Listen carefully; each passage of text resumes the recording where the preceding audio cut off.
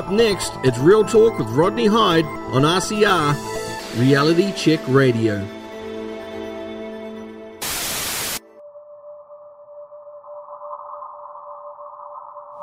What I want to achieve with RCR is conversation.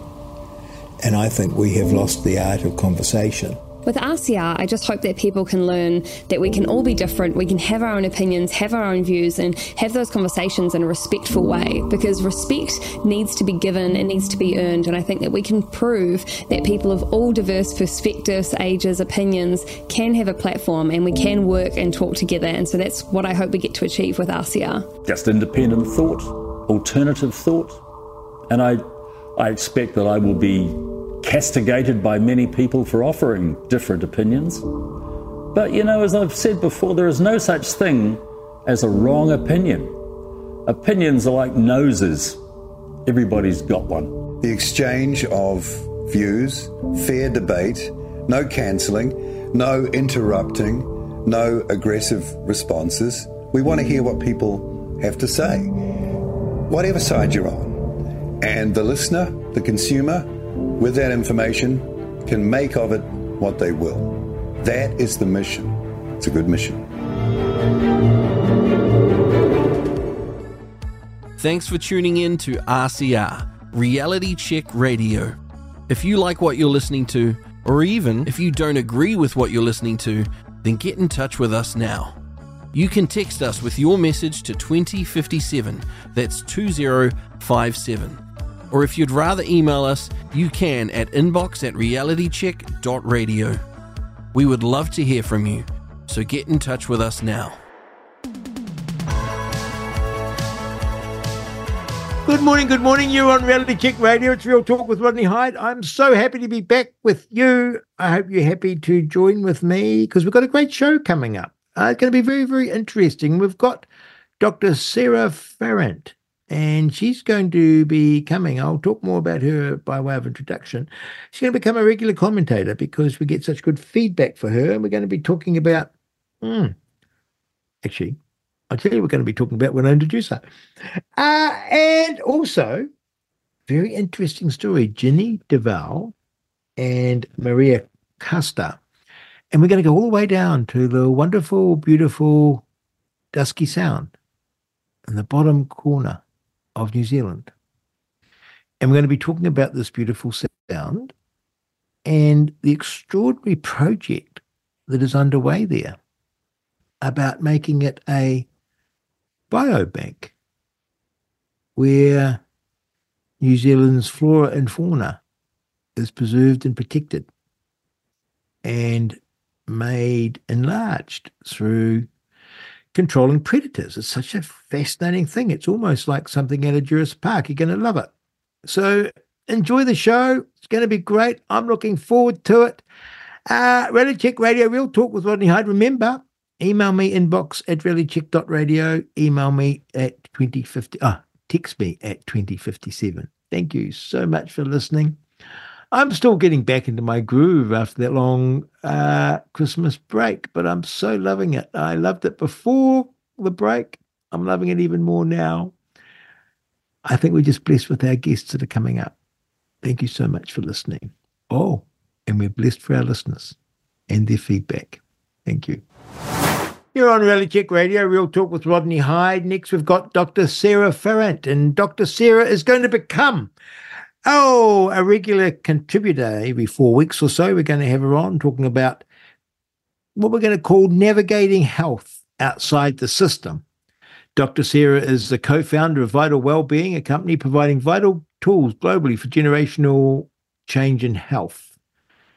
She's an extraordinary woman. In 2007, she won a Non-Fiction Writer of the Year and became an Amazon #1 bestseller. Her books, The Vital Truth and The Health Illusion, are global sellers, sold in over 34 countries. And she's launched in 2018 an online course called Take Charge of Your Health. And her and her husband launched Vital Foods, a suite of minerals, including colloidal minerals and magnesium for the people of New Zealand in health and overseas. She has an extensive background in teaching, psychology, and general science, in addition to her Doctor of Chiropractic, and has been interviewed all over the world about her work. Dr. Sarah is also touring the country presenting Navigating Health Outside the System that kicks off the tour on Saturday, the 24th of February in Levin. She'll be drawing on information from her award-winning and global-selling books, The Vital Truth and The Health Illusion. She will share stories from her own and her kids' lives, home-birthed, home-educated, and non-medicated, taking on a deep dive into what health is and where it comes from, leaving you with valuable tips and alternate ways to help you and your family navigate health outside the system. You can go over to her webpage, www.vital-wellbeing.com, and you can find out where she will be speaking near you. Oh, we're lucky to have Dr. Sarah as a regular contributor. Stay tuned. You're on Reality Check Radio. It's Real Talk with Rodney Hyde. Oh, my goodness. Backed by popular demand, Dr. Sarah Farrant. Farrant. How do I say Farrant? It's such a simple word. Farrant, that's right. Farrant. Oh, I got it. Well. You're good. Now, tell me this. People loved you coming on the show. Oh, thank you. You have built a remarkable business, and a business helping people with their health. How did you get into this world? Like, most of us grow up going off to the doctor and, take a pill, and that's how we live. But you and your husband stood apart from that and developed part of a whole new model of thinking about health. How did that come about? Because it actually requires quite independent thought and quite a lot of courage, I suspect, and some good mentors. Yeah. Well, it started for us, many moons ago, over 30 years ago, really. And it was my dad that taught me two things. One, you've got all the answers inside of you. Ask the question, trust your answer. And the second thing he taught me very clearly and quite consistently was find out what everybody else is doing and run like hell in the opposite direction. So what do you think that latter one means? Well, I know my dad was very good at looking at things in a different way and seeing what the masses were doing and wondering if everyone's doing it that way, but there's not really much change, well, why wouldn't we want to do it the other way and see if we get greater change? So for me, growing up, it was always that if everyone's doing that, well, I'm not going to do that because look at the results that people are getting. So, and as a result of that, Rodney, I've always been a questioner. So when it came for us to open our business, Vital Wellbeing, we wanted to make sure that our focus, our drive, our vision, our mission, I guess, was to always optimize the health of people, of families. And so if we could influence a generation, then that generation then would gradually change to the next generation. So that's how we thought that we would be able to instigate change. So with your father's genetic heritage and cultural upbringing, you don't feel a particular pressure to conform? No, I'm probably more the other way, actually, that I'm just... You're only in your happy place when you're standing aside. Yeah, and I'm quite comfortable in making decisions for myself and not having to keep up with the Joneses or the Smiths or, that saying, right? I don't feel like I have to be a part of a crowd or a group to fit in. I think for my husband and I, we're all very much of the ilk of this is our family, this is our kids. We get to raise them in the way that we want to, in the best way that we know how. And when they become adults and they have their own children, then they'll get to do it their way. So I do remember when we were first, kind of starting out on this journey, and my parents had, challenged me on a couple of things. And I just said to them, you know what, you had your turn. You had your turn. Let us do it our way. And if we, muck up for whatever reason, then that's on us. So for us, we've always been on par with, making decisions. Although in most households, Rodney, I would say that 95% of the time, the female is the one that's making those health decisions around children. Indeed. And so for us, educating the female and the family is really important as well. what was it like at school, high school in particular, with this nonconformist streak? Because to me, school is all about homogenizing you. Yeah. Well, I was very much the loner at school. I was the dumb, and, as from prior interviews with you, I was the dumb and I was dunce. That's what I was called in the schoolyard. I didn't have a close circle of friends. I don't see many of my school friends now. I thought for myself. I went to Miss Claire. She would teach me different things about systems. So in the schoolyard, I was still beating my own drum. Did that bother you? No, not at all.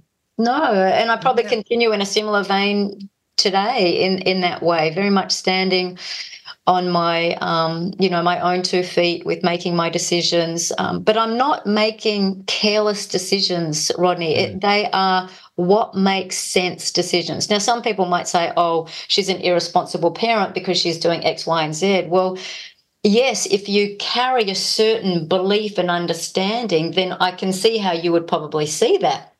But when you sit in the seat that I sit in, then you can also see the way that I, frame and I look at the world, at looking at things from this different perspective. And, I think once people are educated in, our vital wellbeing philosophy, my approach to health, my understanding of how, bigger things happen within life, then people get that. Aha, that aha moment that that's all I always look to instill in the people that I do one-on-ones with or where I present, that people come away with an aha, with like a little bag or a big bag full of, oh my gosh, that makes so much sense, or why wouldn't I think like that, or how can I get more information about that? So it's not that I certainly wouldn't put an irresponsible parent hat on my head. I would say I'm very calculated in the decisions that I make in terms of making sure that I can optimize the health of my children, myself, my husband, and those people who follow along with us. It must be extremely empowering to be a person who doesn't feel the need to conform. Yeah. It is, actually. It's quite liberating. Because you're not subject to other people's whims and fancies and fads. Yeah. And I think because that's the way I've always been, I know no different than to sit in my strength and my courage and my own bravery in making the decisions that I do. And presumably that makes you the opposite of a victim, because you make your own decisions, and so you don't sit there and say, poor me, because you see yourself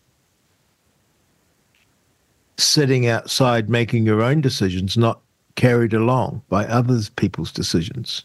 Yeah, very much so, Rodney. And for me and for our kids and for the people that we educate, we come from that position of responsibility, that everything in your life occurs or is a result of you having a handle in. So it's your responsibility. So it doesn't matter whether we're talking about health or whether we're talking to, a group of people or our children about finances or about social interactions. It doesn't matter. It all goes back to you have responsibility, and your responsibility is in the decisions that you make. So you can't point the finger at someone else and lay blame when you have had the information and you're the one that's made a decision to go in a certain direction.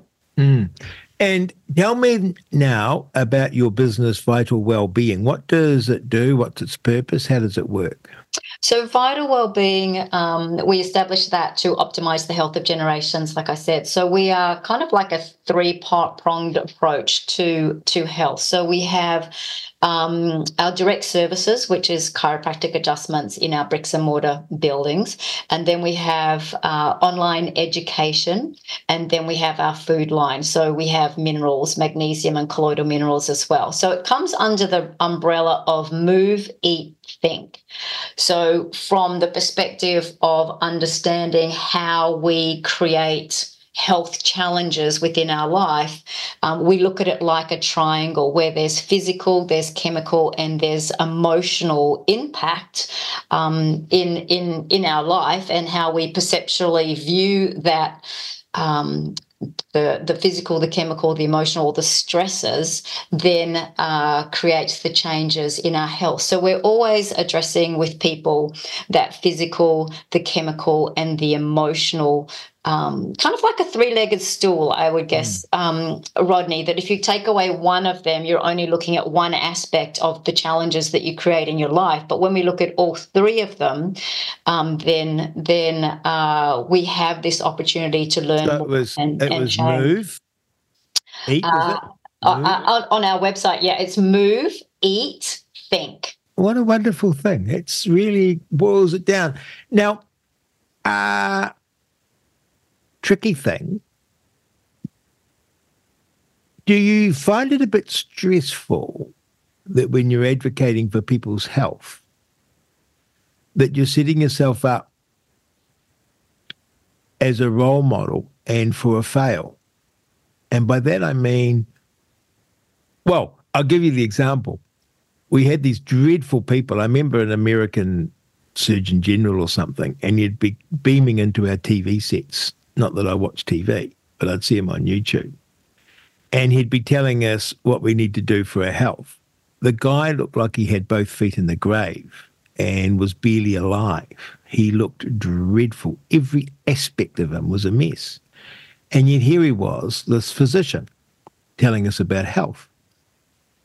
Now, you can't help but look at that. It's like someone giving you business advice. You sort of look at them and you think, well, you know, how successful are you in business? So you have a dreadful, well, what is it? Is it a good responsibility to exude radiant good health and optimism at every opportunity, and your children? And we all know that you could be stricken. These things, God moves in mysterious ways, and you could be the healthiest person on the planet and be stricken. I sort of guess the thing is you've got to work quite hard to be what you proselytize. Or do you find that easy? You know, I like having a clean diet. We eat organic. I move, and I think differently. So, you know, move, eat, think. That's kind of our. It's who you are. It's who I am. It's who. And your children. And the kids too. Yep. Because they can. Yeah. You know, yeah. We've all seen parents who live a good life and their kids turn out something wonky. So far.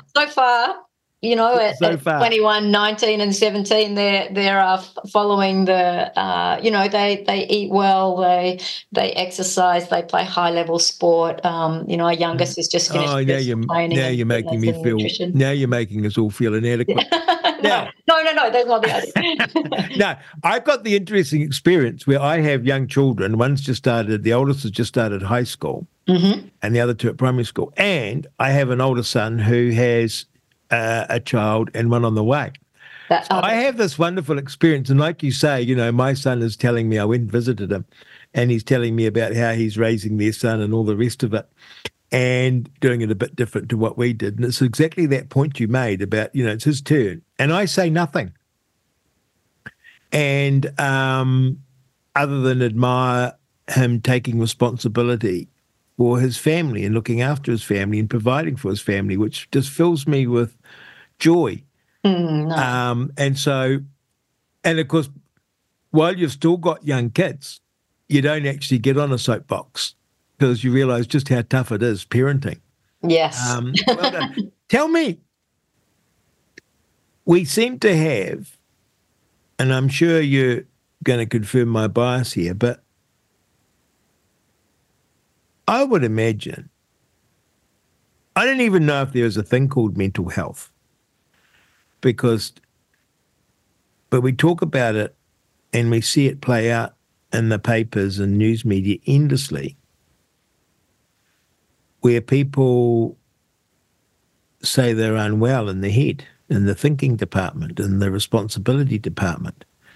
And we've particularly seen it in recent times with our politicians behaving erratically and badly and blaming, quote, in quotes, mental health. And funnily enough, I do think there's something wrong with them. But I can't help but think that it's lifestyle and food. Would that be, like, obviously there are things that can go terribly wrong. There's always, medical conditions. But when you're looking at people, they're not living well, as, say, our grandmothers lived. Would that be I would comment about mental totally, health?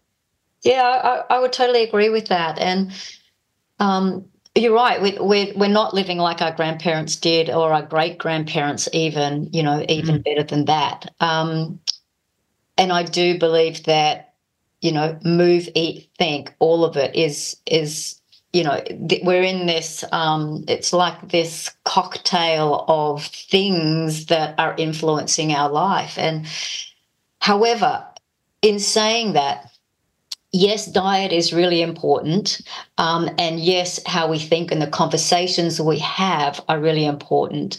But what I feel that supersedes all of that is the internal communication that we have with ourselves. And the master communication of that is the nerve system. So the nerve system, as I've said before with you and on other interviews, and I'll keep saying it, is the master communicating system of the body. So there's not one thing that you can do without appropriate neurological function. Now, that neurological compromise can actually be set up from birth, depending on how you're born, and it can also be the challenges that we have, like the up to 2,000 different falls that we have in our lifetime up until just to the age of 2. And then we've got all the other impacts that we have throughout our lifetime. So how we perceptually see and sense our world changes our internal physiology. And then that sets us up for different levels of health expression. Now, those challenges, those perceptual understandings, how we view our world, happens across 7 areas of life. So we've got spiritual, mental, vocational, financial, familial, social, and physical. So all of those 7 areas of life, we are constantly perceiving data through, and then that is having a physiological impact on our world. So yes, is there mental health that is a challenge? Absolutely. Can that be helped with diet? Absolutely.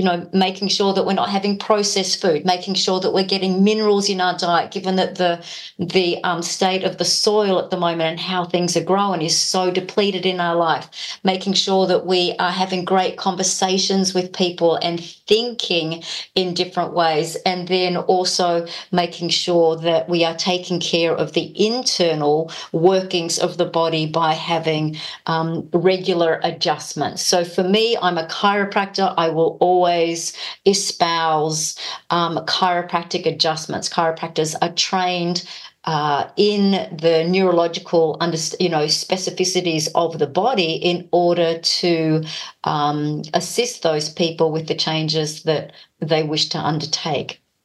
So that, and when we look from that neurological perspective, Rodney, obviously that's going to change what happens with our mental mind as well, because now all of a sudden we've got a brain and a body that's connected. It's not dissociated. It's not separate. It's not, kind of cut off at the neck, and we're attempting to integrate things, and our body's wanting to do something, something else. So that integration is so vitally important neurologically to be able to adapt to our life. We're talking to Dr. Sarah Ferrant. Vital Wellbeing is her business, and Vital Wellbeing is what she is. You just need to, I have the pleasure of seeing her, and she is extremely well. She's certainly a being, and she's certainly very, very vital. So she's a picture of rude good health. Now, we've all seen And there was a recent one that went around on X, and it was a video clip.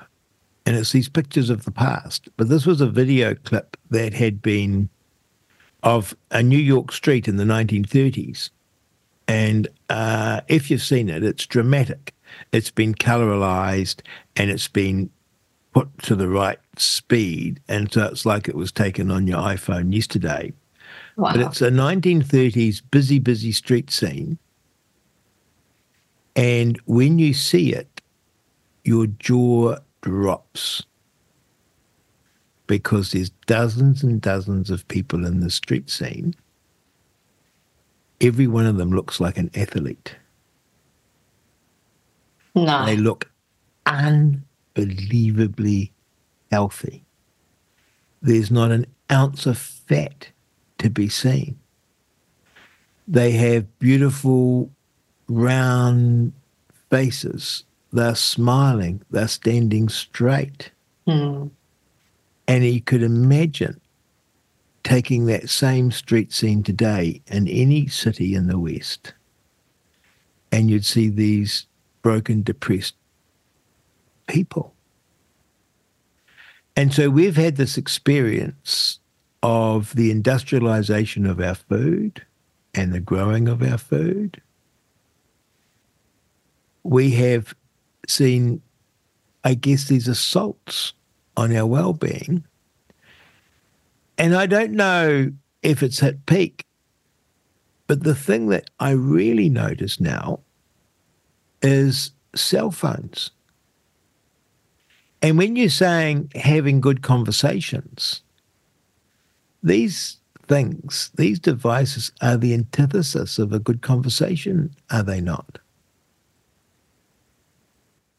Yeah, they certainly are. Well, I guess you can look at it in two ways. I'm not a big device person myself. But again, when we look at generational changes, it's we had big things in our time that came out, and then the time TV, before that, yeah. And then they have something that's in their lifetime that's big and impactful in their life. But I prefer these conversations, of course, and the conversations that I have when I present with people. They're the conversations that I'm would love to engage in. But you're right. Technology interrupts that, and whilst it's not in our generation, that's not the way we do it. It's the next generation. When you see how they interact, it's just so vastly different. And it's a tough one. It really is. I don't know the answer, but it just worries me because I myself can be readily addicted to X and social media. And I used to be addicted to the news before I was in politics. And I had to catch the news in the morning. I had to catch the news oftentimes on the hour and to be up to date with what was happening. And I'd get anxious if I hadn't heard the news. Right. And in a funny way, the internet allows us that interaction with keeping up all the time. You can always refresh a page. You can always go on X. You can always look at Facebook. You can always, I don't do these other things like Instagram and TikTok, but you can see the kids catching up with their chat rooms and their messages. Mm-hmm. And it can give you an anxiety if you're not up to date. And you see it when you go out and the parents and the kids are all sitting there on their phones. And they're a wonderful device. I love the internet. I just adore it. But there's a dark side to it that we haven't yet developed the personal and social mechanisms. I guess it's like the ready availability of sugar, which is, in many ways a wonderful thing, but it's a dangerous thing. And we have to learn how we handle this amazing opportunity because sugar's totally addictive. Mm. And the food manufacturers know that sugar, salt, and fat are a great combination, and they can make food that you eat it, and as soon as you eat it, you want more of it, and you can't stop. You can't have one potato chip. You've got to eat the packet. Whereas you eat real food and you become satiated. And this technology is the same. It's very hard for us to put it down. And then you see kids, and I find it myself, my attention span wanes. So the idea of reading a long text is too much, let alone reading a book. So this vital well-being is a topic of our times because there are so many assaults on our well-being going back to that 1930s amazing picture of what people were once. And even if you I went to primary school in the 60s, and we might have had one fat kid in the school. I mean, no one would believe you now. Yeah.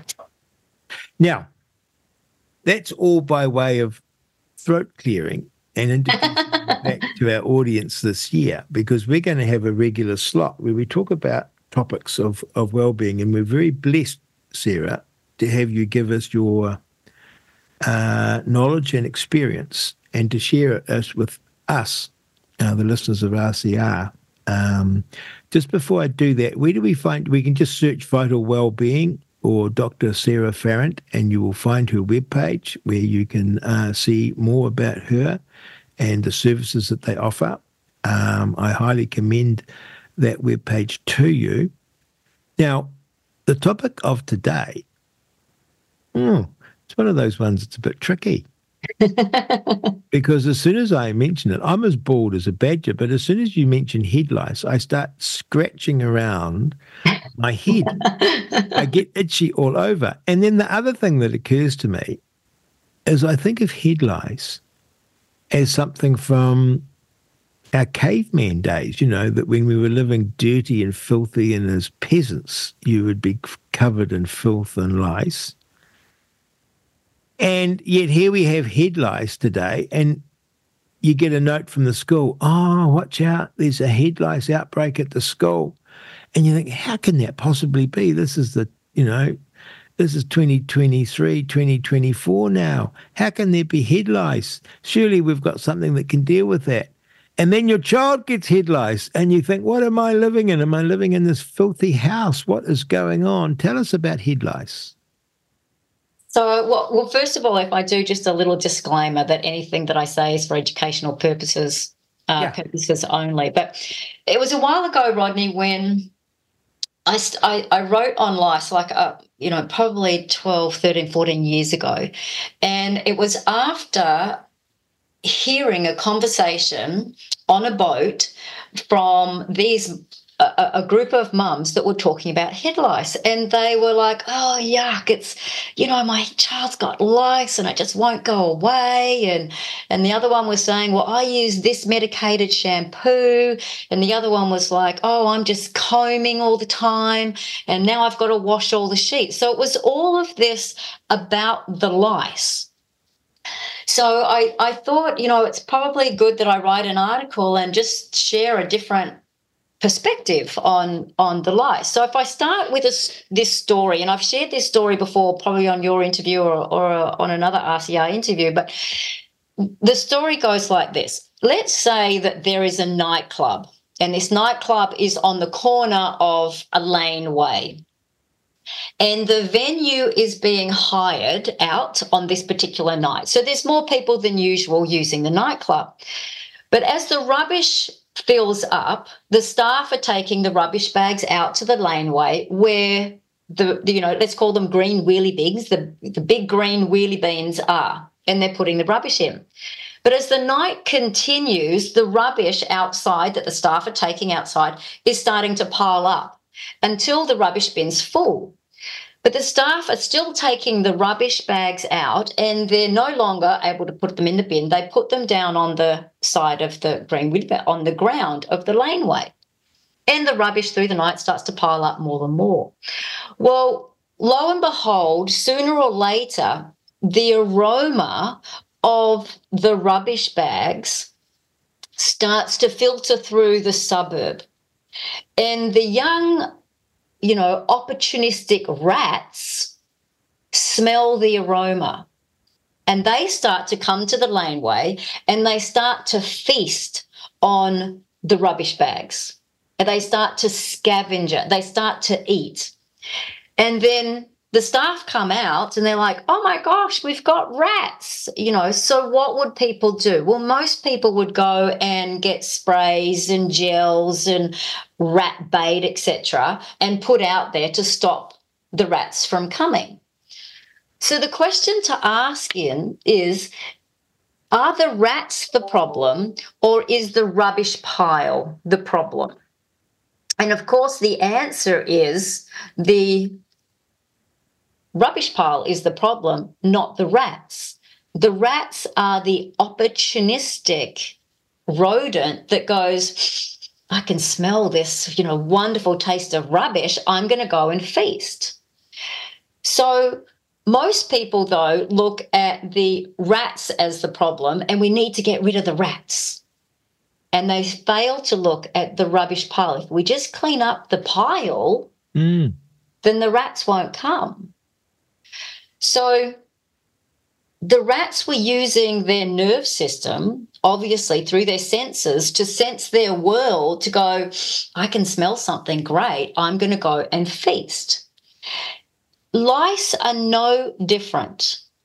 Lice are opportunistic. So let's look then as lice as opportunistic, and then we have a host. The host is then ripe for the lice then to feast on to help clean up whatever is occurring on the head. So let me back up a little bit. When children grow, the first 7 years is about the physical body. And this is where the movie Think comes in, or the physical, the chemical, the emotional, or said another way, thoughts, trauma, and toxins. The first 7 years are about the physical body.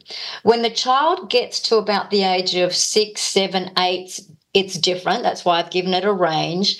Their body starts to change. They start to move out of their physical body and they move into their chemical body. That chemical body lasts for the next 7 years, from 7 till around 14. At the age of 14, they then go into their emotional body. At the age of 21, they come back into their physical body. So the instigation or the awareness of this change that starts to occur from the physical body to the chemical body at the age of 6, 7, 8 is when they start to lose their baby teeth. So when we start to lose that, we know that there is cranial changes that are taking place, which means there's also going to be brain changes that takes place, which means there are different hormones that get released into the body. And those hormones that get released obviously help instigate puberty, etc. Layered over that change is the starting of school. So at around the age of 6, children will go into formal education. They would start at a, inverted commas, at a big school if they come out of daycare centres. So for us in practice, over the time that we have been, operating, we have seen that lice is generally from the age of around 6 to 14.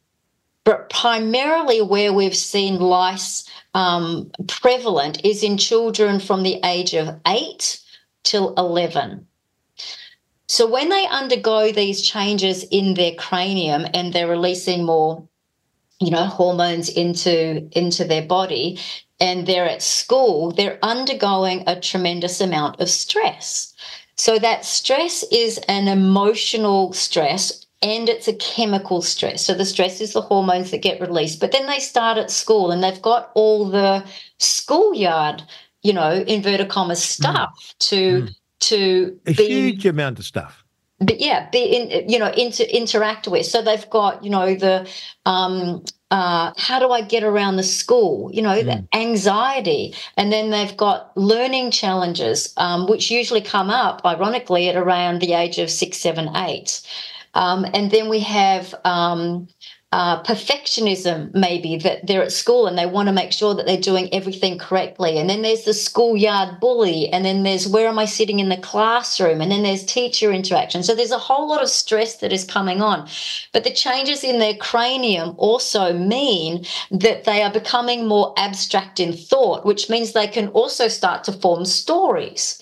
So it might be like, Sally's not nice to me in the playground. Now, Sally could be a nice person and Sally might be nice, but again, we start to create these stories in our head that Sally's not nice to me, or, you know, Bobby's got a different lunch to me and I want to, you know, why can't I have the same lunch as Bobby? So all of these different stresses therefore emit different chemicals through our skin.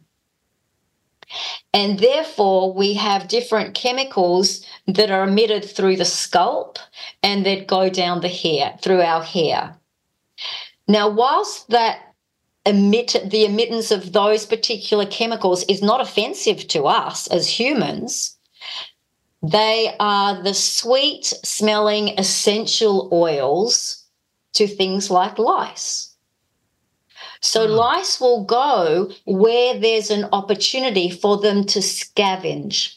Now, that doesn't mean that the lice are bad in someone's head, because they're just like rats. They're cleaning up the pile. So they're scavenging, they're eating, they're wanting to eat because they've been attracted by that chemical change on that person's skin. So the lice, then we can look at the lice as the problem, and we go, okay, I'm going to go and get sprays and gels and medication or medicated shampoos to put on my child's hair in order to remove that lice. Or we can actually say there's an opportunity here, because if we're just delicing, then we're missing the opportunity. And the opportunity is to have the conversation and understand what is occurring in your child's life at that point in time. So questions around and understanding it. It's almost like the questions and being the observer, Rodney, of their world. You know, what are they going through? What are the stresses that they are encountering? Sometimes it's just making sure that we have the awareness. So when I say it's not about a dirty child, and it's not about a child having blonde hair, because they say that more children, you know, that have blonde hair have more lice. You know, it's not about that. It's about the relative stress in the child's life that creates the chemicals that are emitted through the skin that has the lice become opportunistic on their head. Because you can be in the same house and Mary has lice, but Billy doesn't.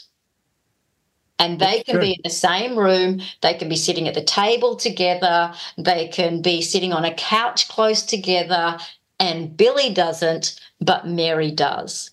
So you have to, just from that observation alone, it's not about, oh, isn't Billy lucky he doesn't have the lice and Mary's unfortunate. It's like, no. Let's look at the host.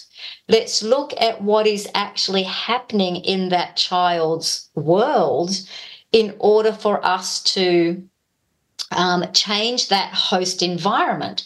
So again, 3 T's, or the move, eat, think. So what is Mary doing for exercise? So getting moving is really important, especially when you come out of the physical body at the age of 7. You want to continue to have something physical in your life. So playing sport is going to be a good thing. Just moving in nature and going for walks with your family, or bike riding on the bike path, whatever that is, making sure the child is moving. And then you've got to look closely at diet, because diets, you know, as we were alluding to before we got into the conversation on lice, diet is so important to, you know, the child's world at that age and ongoing on into adult and elderly age. So are they having processed foods?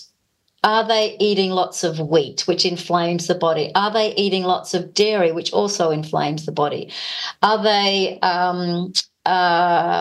addicted to sugar and constantly wanting sugary type foods? Are they eating packaged foods instead of made from scratch foods? So there's lots of conversations to be had around that alone. But suffice to say, it's important to make sure that I guess, there's probably about 7 things that we could go through. One is making sure that that child is getting adjusted for neurological integrity, and also the understanding of we're self-healing, self-regulating and self-maintaining in our world, and we're constantly changing. So therefore, having a nerve system that can integrate is vitally important.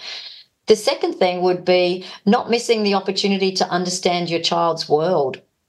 So depending on the age, children aren't always able to explain things with the words that they use. So being a parent that questions or asks questions or has interest in something is going to help your child to open up. And that's not to say that as a parent we go, oh, don't be silly, Mary. Sally doesn't do that in the playground. No, it's about if Mary has that concern, then I've always come from the position that as a parent, my job is to help them integrate that and understand that, whether that is true or whether that is not, because I said at this age group, they are more abstract and they start to create stories for themselves. And then the next thing would be the food that we've touched on, making sure that, organic where possible, homegrown where possible, less packaged food, more made from scratch food. The next one would be getting rest, making sure that your child is having the rest after this, major undertaking of change in their life where they are now at school age, then making sure that they are getting the appropriate rest. And I think nowadays kids are so over-scheduled. They're going from school and they're going straight to this practice, and then they might be going to a music lesson or whatever it is. All of a sudden they're not home till 6 o'clock at night, they're having dinner late, might not be in bed till way later. So there's no downtime to really allow the stress of the day and the frenetic energy of starting school subside. The next one would be getting moving, as I've alluded to before. If we're coming out of the physical body from the age of 7 and moving into the chemical body, then we've got to keep that physical part going. So doing the sport at school, exercising, etc. And then probably the last 2 would be making sure that we laugh. That laugh changes our insulin levels within our body. It's been shown to do that. So making sure that we are doing comical things as a family and having a good belly laugh together is important. And then being loving. I wrote an article about 12 hugs a day is what we need in order to thrive in our life. So making sure that as a family dynamic, we are, hugging whenever we get that opportunity to do so. So, they're just kind of like 7 of ways in which we can help to decrease that stress, to help change the environment of the child. It's such a great way of looking at the world.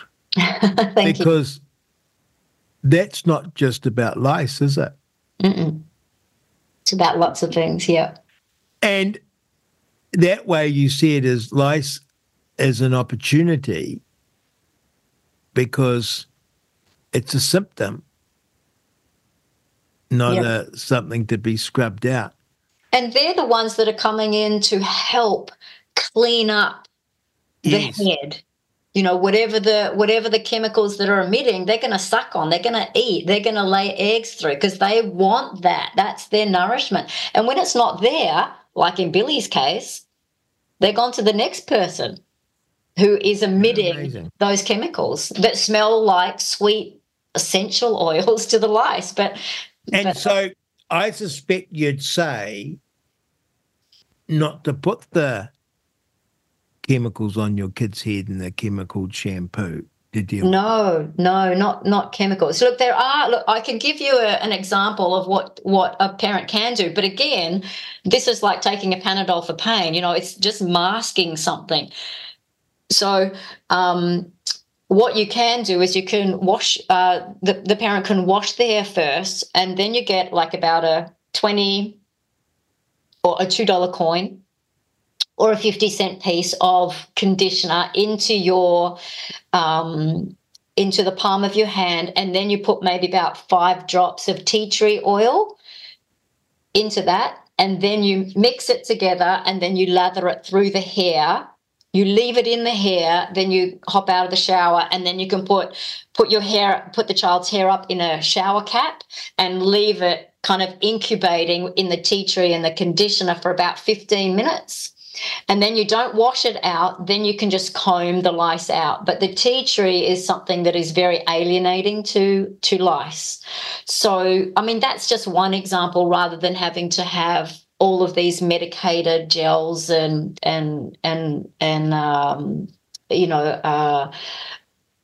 toxic shampoos onto the child's head. If you use something that, like you could use an EcoStore conditioner, which is a conditioner that can be left in the hair, but it's not toxic to the body. And then your tea tree in a shower cap, comb. You can do it again if you want to the next day and the next day, and then they're generally not there anymore. However, I will say that yes, that is a Panadol. It's a Band-Aid. You haven't yet addressed the host. So that example is like having the rubbish pile outside the nightclub, and all we've done is put sprays and rat bait on and killed the rats. But you know what? More rats are going to come in because we haven't cleaned up the rubbish pile. And the lice might be the least of the problems. Exactly. Yeah. Tell me, you mentioned in your 7 things. Yeah. You used a phrase, but it was like chiropractic for children each week. Manipulation, was it you said? Adjustment. Yeah. No one wants to be manipulated, Rodney. No, sorry. Not in life, anyway. Yeah. I was trying to get that word, adjustment. Adjustment, yes. And I recall you telling me this. And this is the idea that regularly a child should be adjusted. Yeah. I struggle with this, Sarah. I really do. Because I think they're children. A, who's got the money for this? B, who's got the time for this? Who can be fagged? How come we've got through those wonderful-looking people in the 1930s? They weren't being adjusted each week. Is this OTT? What is going on with the sudden need to adjust children each week? What is this about? Well, it's not relatively new. It's been around for, almost 130 years that chiropractic has been adjusting children, per se, and adults. So it has been around in the 30s. But people might not have known about it or known the impact that it can have in a person's life. So if you have children when they're develop the most at the first 7 years of life. That's why it's about the physical body. At no other time in their life will they develop as much as what they have in that first 7 years of life. So your nerve system is constantly changing and growing and developing. And so the chiropractic profession is working in support of that nerve system so that you can be in a balanced state rather than having to go to the highs of the mountains and the lows of the valleys. So that with a nerve system that is able to communicate itself, it's able to adjust to life into that self-healing, self-regulating, self-maintaining organism that's constantly adapting to life, and the nerve system is at the center of that. So it's much like, I was going to use the analogy of a light globe, but I'm not sure if that would be. So there's a little 5-year-old, and I bring my little 5-year-old to you. Yep. And you do an adjustment. That's the word. Yes. How long would that take? First appointment's always longer than any of the other appointments, and then your second appointment. It depends. There's different models for how people come into practices, but once you're undergoing adjustments, it's not it's not a long period of time. It's not like a half an hour appointment. You know, some chiropractors are very fast, others take longer. So it depends on. And what would you do to that 5-year-old? Adjust them. But what does that However, mean? there's about 80 different techniques in chiropractic. You know, so it's horses for courses. There are some that are very gentle in touch. There are some that are higher in force in touch. We kind of sit in the middle towards the lower force end than we do in the high force end. So we do neurological checks. So we would check leg length, we check hips, we check the total length of their spine, we check the upper part of their neck, and then we use all of our knowledge base to make, you know, calculated and good decisions on where to adjust the body at that point in time, based on what they are presenting on that particular appointment. And you would like to see that child ideally once a week? Everyone's different, Rodney. Some children would be once a week, some maybe twice a week, some then eventually go out to monthly. So we have some people that are on, some families that we see that come in every month with all of their kids. Some come in every week with their kids, some every 2 weeks. So it depends on what's going. There's no, for us at least, there's no cookie cutter, you know, like I'm going to see you. Now, for us, you know, after years of experience with people, it's very much for us an individual. I'm going to keep pressing this point because I love everything you say and it resonates with me, and I'm just struggling with this.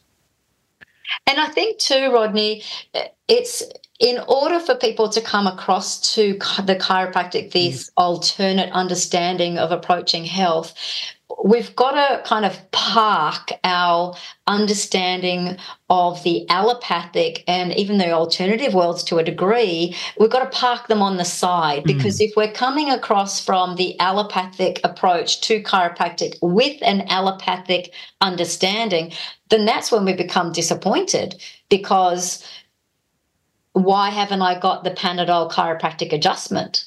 Like, why is my pain still there? Why is my headache still there? Why hasn't this changed? Whereas people forget that's not, we're working with the nerve system. We don't have a crystal ball. We have layers that we peel away and peel away and peel away, so that you, like an onion, so that we can eventually get to the core essence of who you are, where your stability lies, so that you have less fluctuations in your life, and life becomes a lot more enjoyable and a lot more fun than riding the waves.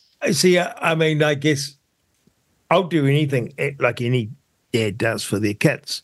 Yeah. And I'm feeling, oh my goodness, I'm having this dad anxiety. I haven't had my kids ever adjusted. Oh, I got to rush out and have them adjusted. Oh, where do I go? Oh, what will it cost? How do I fit this in?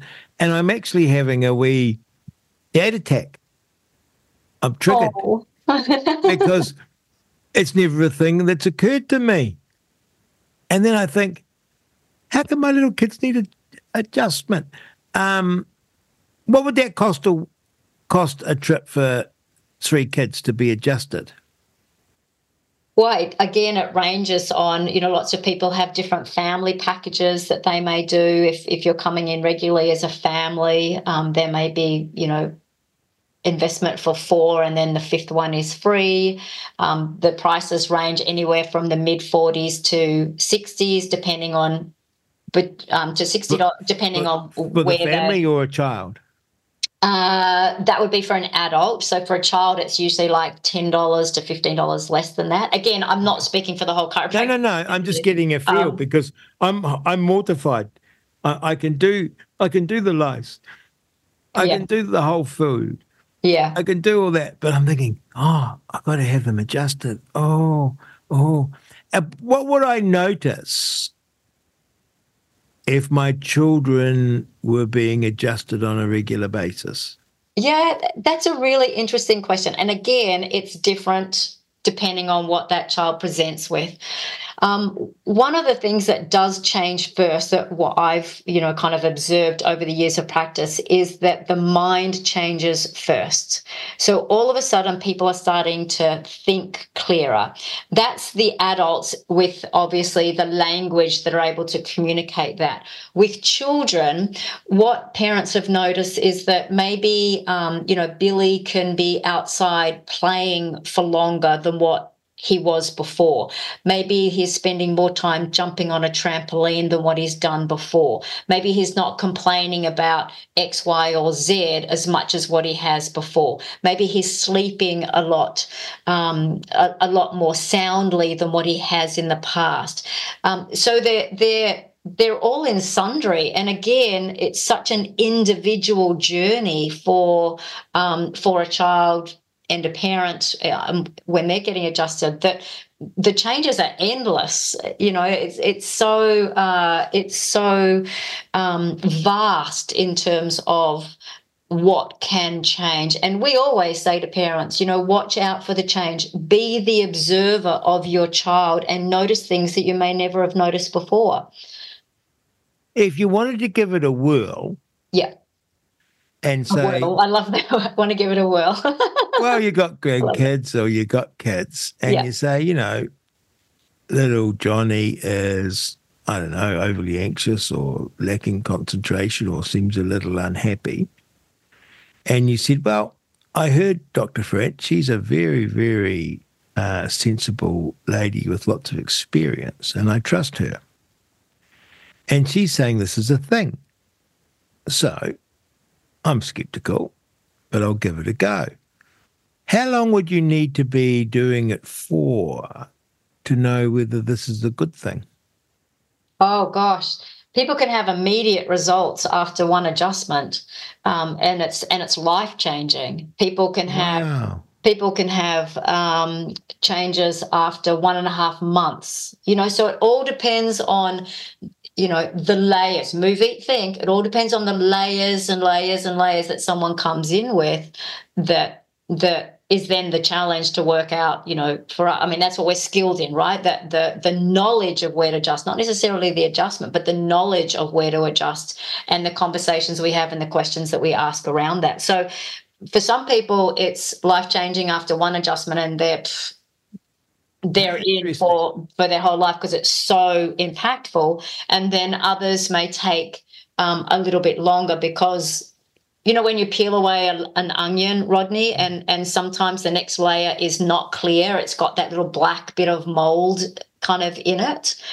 Sometimes the body's like that. So we peel away a layer and we don't know what we're going to get next. So it may take a couple of adjustments before people really go, wow, this is, okay, now I'm amazing. The difference is, Rodney, is that if people are looking from a pain perspective, once that pain has subsided, we don't have a recollection of it. That's the way the brain works. It's kind of like childbirth, right? You don't have the recollection of the pain that you experience, and the body's no different. So once someone's out of that, they forget what they were in. That's the challenge. Right. It's like, hang on, do you remember where you were and where you are now? It's like, oh, okay. And would a child then go, oh, that was great, we had a good 3 months and they're right now?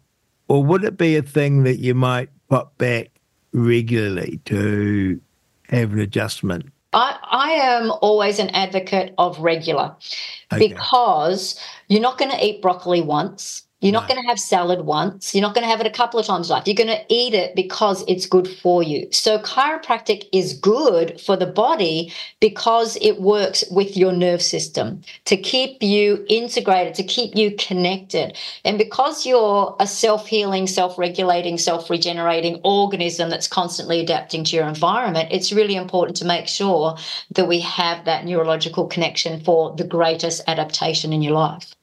Well, I'm thinking of giving this a whirl. Great. I've got a couple of children that I think might benefit. But how then, when listening, does one go about finding a chiropractic nearby where we live? Do we just look up the Yellow Pages? Do we just Google it? Yellow Pages is so funny, isn't it? Yeah. Do we just Google it, or do we ask about, how do you find a good chiropractic? Because I imagine it's like everything. There are good builders and not so good builders. Yeah, sure. Yeah, and that's exactly right. So there's a couple of different things. There is the New Zealand Chiropractic Association. So if you go on there, you can put in your area and it will come up with a list of chiropractors. So you could start there.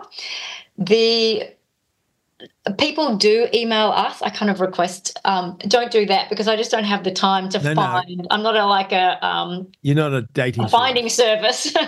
Yeah, so I don't have the time to do that. However, if people are in a pickle, I can do my best to work that out. But what I do say to people is that go to our website at vital-wellbeing.com and read the website so that people understand what language that we're using, and then they will find something of similar ilk when they go to someone else's website that they may read. They may go, oh, okay, that seems like it might have a similar feel to Sarah and Randall. So that's another way that someone can do it. Word of mouth within your community is always a great way to get an insight as the chiropractors in your area.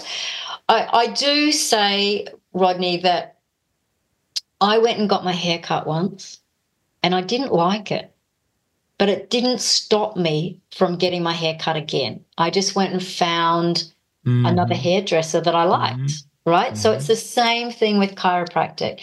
If you are not happy with your chiropractor, don't give up. Just go and find someone that you feel might be more attuned to your current understanding of health, and then they will set you on a journey. And as you move and evolve, you may move on from that chiropractor and go to another chiropractor, and that's okay, because we are students and teachers and teachers and students. And the important thing is to find someone and get started to have that experience for yourself. As you know, because we've had this conversation offline, but my dear mother in her 90s, who was a highly skeptical person, and in the sense that, she didn't suffer BS, she in her 90s would hop in her little car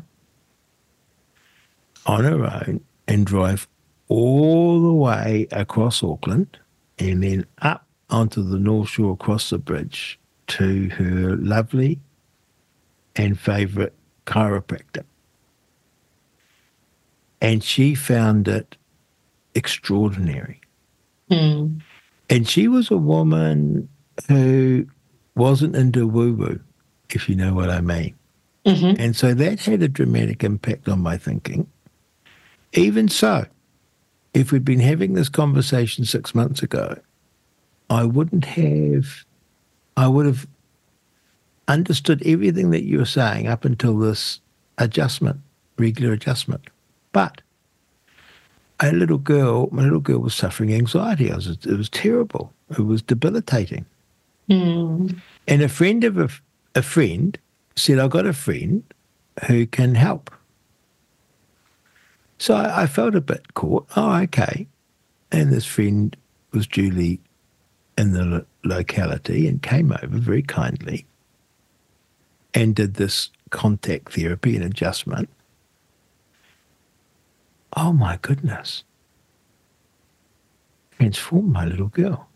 That's what's got me thinking about it. And when I was there while she was doing this adjustment, and it was almost hypnotic. It was the words, it was the manipulation, and I don't know. And the lady herself says, I don't know how it quite works. But my little girl, over the next 2, 3, 4 weeks, even to this day, 6 months on, has got better every day.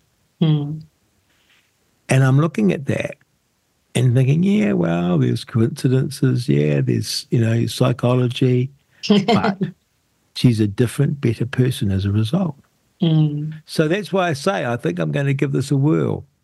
Doctor, well, now, our eldest client is 92. My goodness. And regularly every week gets adjusted with his wife. And our youngest was a newborn baby, just a few hours old, that we adjusted last month. So it's in the hospital. So that's why we optimize the health of generations, because we are covering the full gamut of people within their life. Yeah. Well, you're on Reality Check Radio. It's been Real Talk with Rodney Hide. We've had the wonderful Dr. Sarah Farrant, Vital Wellbeing. Look her up. She's got me thinking. And rather than feeling now, I started off feeling, I'm a failure. It's a bit like you haven't eaten enough broccoli, or you had too much sweet things, and I had a Moro bar, and you just feel bad. I was feeling that way, but now I see it as an opportunity to be a better dad and improve my kids' lives. And it's wonderful to have that opportunity. I thank you for joining us. I thank you for sharing with us your wealth of experience and the fact that I think I probably pushed you quite hard, almost like a politician, because I wanted to get to the bottom of that adjustment. You're on Reality Check Radio. It's Real Talk with Rodney Hide. Aren't we blessed with the wonderful guests we have and their experience of their world? And I would say, best of all, their humanity, their love for people and their community. We're very, very blessed. This is Real Talk with Rodney Hide. Tuesdays and Thursdays from 10 a.m. You're on Reality Check Radio. It's Real Talk with Rodney Hide. I always say we're blessed with our guests. Well, we're doubly blessed this morning. Doubly blessed because we have two lady guests, not just one, but doubly blessed because, oh my goodness, they are extraordinary women doing extraordinary things, and we're all going to feel a little bit inadequate. We've got Ginny DeVoe. I got your name right? Yep, you did. Now, I started reading on your webpage. Oh, my goodness. Like, you're an adventurer that sea kayaks hundreds and hundreds and hundreds of kilometres all around Fiordland. I did, yes. And then tramp and walk, and you're thinking, oh, my goodness, how do you begin to do that? I'm going to come back to that. And you're sea kayaking, and then you're tramping. Then you produce the most vibrant and brilliant art.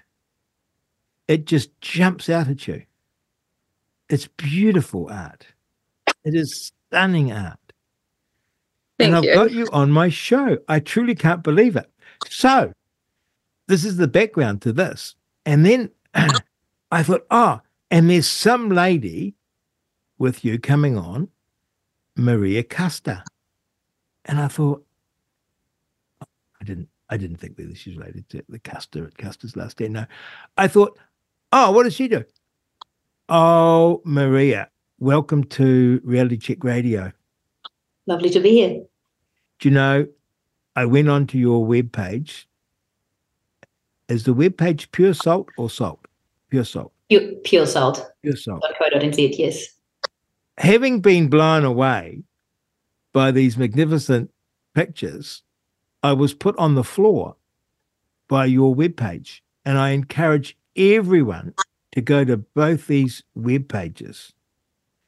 Ginny DeVoe for the art and for the story, and Pure Salt for the wonderful videos. They are sensational videos, Maria. Well done. Well, it's not us, it's a place and the people. And the videos are beautiful ways of showcasing people's different versions of experiencing the place. It is a place, because the place that you're at is a remote place of New Zealand. I imagine most New Zealanders couldn't place it on the map, let alone have been there. Yeah. And it's called Dusky Sound. Yeah, Tamatea Dusky Sound. And not just in Tamatea Dusky Sound. We operate charters all around Fiordland and Stewart Island. And you're quite right. I think most Kiwis go to that really far away place. And they might have heard of Milford Sound, tourism and buses going forwards and backwards. And they might have gotten as far as Queenstown. But down to Tamatea Dusky, there is no roads. The only way you get in is by helicopter or by boat, maybe float plane if you've got a good day, or sea kayaking around the coast if you're so inclined. What brought you to Dusky Sound and to the cruise business there? That's a very long story. But we've got time. Well, let's say nothing in life is really linear, at least not the things that are worth doing, I believe. And that's the same with my partner and my journey to start Pure Salt in Fiordland. I've done all sorts of things from just traveling, backpacking around the place and falling in love. And that's going about 20 years back now. I got to New Zealand as a sweet 18-year-old with a backpack and absolutely no idea what I was going to do. And even back then, Fiordland kind of stuck to me. And I think you'll find that with anyone that has spent any amount of time in remote parts of Fiordland, there's something that you can't quite wrap the right words around to describe. It touches something, that wild place, that scale, and you in it. And even back at my sweet 18, I connected with that, and that stuck with me and kept pulling me back. And eventually, through accumulation of all sorts of skills and just wanting to do certain things, before you know it, you have your own boat in Fiordland and you get to connect other people with a place that you care about. So I don't know how much detail and how far you will go with that. But no, that captures it. And I have to say, even the videos, I shouldn't say even the videos, because the videos are so stunning, but they make you fall in love with Dusky Sound. And of course, we know the landscape of Fiordland. Well, I do. I haven't been to Dusky Sound, but I know the landscape. And nothing quite captures it. No, it doesn't capture the feeling or the panorama or the size of it. But those videos, they drew me in to the place. You had an artist on the video who said, wow, it was wonderful. What was his name, Morrison? Tim Wilson. Tim Wilson. A dear friend of ours, yes. And he was saying, here he was. Let's just say he wasn't a sweet 18-year-old. And he was saying that by going to Dusky Sound, it had sort of like given him a whole new set of brushes and palette to do art with. And I thought that is so stunning. And I think it was him. One of the guests said, you sort of expect the pterodactyl to sort of fly into Dusky Sound, that it's such a remarkable place. Yes. That is his words. And it's even for especially him, he has painted those landscapes his entire life. So he knows the place intimately. And to even still experience new facets and find new details, that's what I mean by it's really hard to describe, explain, or paint what it is, because it's different for everyone. And even for us, after 20 years in the place, I still find different shades, I still find different views, different feelings. That connection grows stronger. And it's really hard to explain that. And lovely to hear that video gets that for you. And that's really what we're trying to do. We're trying to connect people to the place by whatever means possible. And that's just quickly, Virginia and the art comes in too. Yeah, we've got a lot to cover. So I'm going to try, because I'm just in awe of you both and what you do, truly. But if I'm listening to the show, or I'm me, and I say, I just want to go there. I just want to see that. I want to feel that. I'm not an outdoorsy person. I can't ocean kayak. I can't climb a mountain. But I'm going to jump on a plane to Queenstown, hire a car, and drive to Te Anau. What could I then do with Pure Salt? Well, you want to think ahead, because generally people come on board with us for 5 or 6 nights at a time. Yes. So you just imagine 27-meter ex-Navy vessel. Yep. Only 12 people at the time, and absolutely no schedule and itinerary. So what you do whilst you're there is totally up to the people, the weather, and the tides, and it kind of develops. kind of like a floating beach on the water with all your toys on board. So there's kayaks and paddle boards and scuba gear and free diving equipment and fishing gear to go catch. And we can go on land, go walking, do conservation work, watching photography, whatever it might be for you. Lots of history around. But it's really just quite literally and non-literally a vessel to connect people with place. All sorts of people come for all sorts of reasons, and it's all Kiwis. We don't do international tourism. So it's not people coming from all over the world to see this. This is us connecting Kiwis with the places they call home. Is that a choice you make? Consciously, because for us, it is about looking after place. And if a Kiwi comes on board, firstly, the batch mentality is quite natural, and secondly, any connections made and any understanding around conservation work needed or tool development needed or full utilization around fishing or how to make a broth, the smallest of things, people don't take that away into the other end of the world. It is then relevant to their own backyard. It is something they can take home, and it ripples. And over the 15 years that we've been doing chartering in one form or another, we've seen families growing up. There's people that, have followed us through different vessels before we started our own business. And it's relationship building that comes with it. We run the boat with people. By the time day 3 or 4 comes around, everybody, helps with the dishes. And if they walk inside with shoes on, they'll grab the vacuum cleaner and have it tidy up. They help to get the kayaks up and down. And it's all about people. It's not a product. We don't wait on people hand and foot. We're just connecting people. And could I book on one of these connections to nature as an individual? Yep, we do both. So most of what we do is chartering. So one person will book the whole boat for the group. And then but like what I'm saying is, you take 12 people. Yep. But would you match me with another 11? Yes. So we call that joiner groups. So that people can then book on an individual basis and just join. But again, it's all Kiwis, so people from all over the place. And good chance you know someone that knows someone. Yeah. And where do you sleep? On board.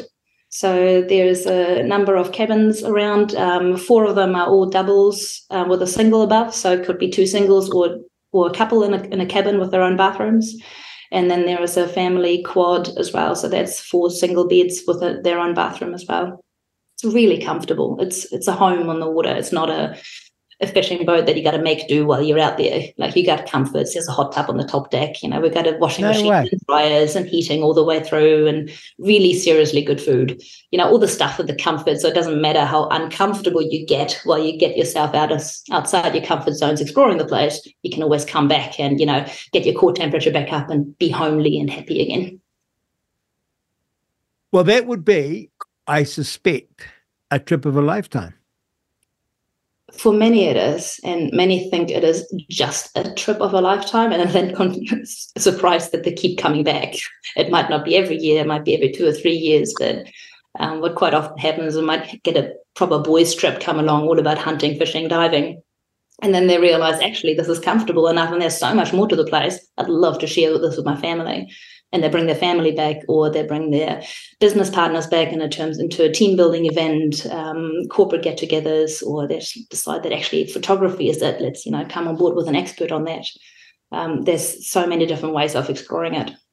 Last year, I'm not really an outdoorsy person, but last year my children, primary school age, and my wife dragged me up and down the hills. Mm-hmm. In the Milford Track. Oh my goodness. I couldn't believe it. When I was young, I did a lot of tramping. And I was sort of a bit dreading this because I thought I might get puffed going up some hill and have to lie down and call a helicopter or something. But I did it okay. But I could not believe how beautiful Milford Track is. I could not believe it. Every step was stunning, beautiful. And I'd heard it was this greatest walk, and all the rest was, yeah. That's sort of advertising and marketing. And I imagine Dusky Sound is next level. Again, there's the bush is still pretty well untouched. At first glance, the bush you look at and the scenery and the landscape is exactly what Murray would have, paddled through, exactly what Cook sailed into in 1773. So being able to be out there with relatively few others around definitely puts things into perspective. So going for walks on the island is really special. You can see where Captain Cook parked his boat. Is that what you say? They don't park a boat, do they? Close enough mooring, but yes, parking will work. You can see where he moored his boat for some time, I believe. Yes. There are trees they cut that you can see or something like. Is that true? Yep, absolutely. Pickersgill Harbour, so Astronomers Point, where they cleared the point, you can still see the tree stumps, and you can still see where the very first fix was taken, New Zealand soil, and the names are left all over the place. I mean, Maui Kato Resolution Island because he sailed the Resolution in there. Pukenui Anchor Island because he anchored just off Anchor Island. Everything is quite literal. If you start going through, you can literally follow the journey all the way. And what about signs of Maori habitation? There's a little bit around. There's actually just recently was a good article in New Zealand Geographic around that. Nick Lowe started to try to reconstruct the lost tribe of Fiordland because there's lots and lots of stories and often linkages missing. So he went on a journey trying to link them all up. So there's a bit of that around as well. If you have a copy, it's well worth reading. And the Takahi, was that somewhere around Dusky Sound or further away that it was discovered in 1948? No, rediscovered in the Murchison Mountains, so just across Lake Tiana, so not quite that far south. Okay. Now, Ginny. Right? Ginny. Yeah. It's so tough because I could talk to you ladies, and it's such a privilege for me because I get to talk to you on behalf of our listeners. And they'll be sitting there saying, ask them this, and I can ask you questions, and you're sort of obliged to answer because you're on the show. How did you decide to go sea kayaking around Fiordland? It was like, I would look at that and think, this is very, very dangerous and scary and lonely. It's also quite a long story. Ladies are full of long stories. Yeah. I always get the feeling that in the background there's a boy, if you know what I mean. I don't know. But carry on, romance. But anyway, carry on. So we were both working as sea kayak guides in the Coromandel. And a couple of years before, we had got in our kayaks and paddled up the east coast of Coromandel and out to Great Barrier Island. And then we got a ride on a fishing boat over to Kaua Island and then carried on up the Northland coast. And we had a great time.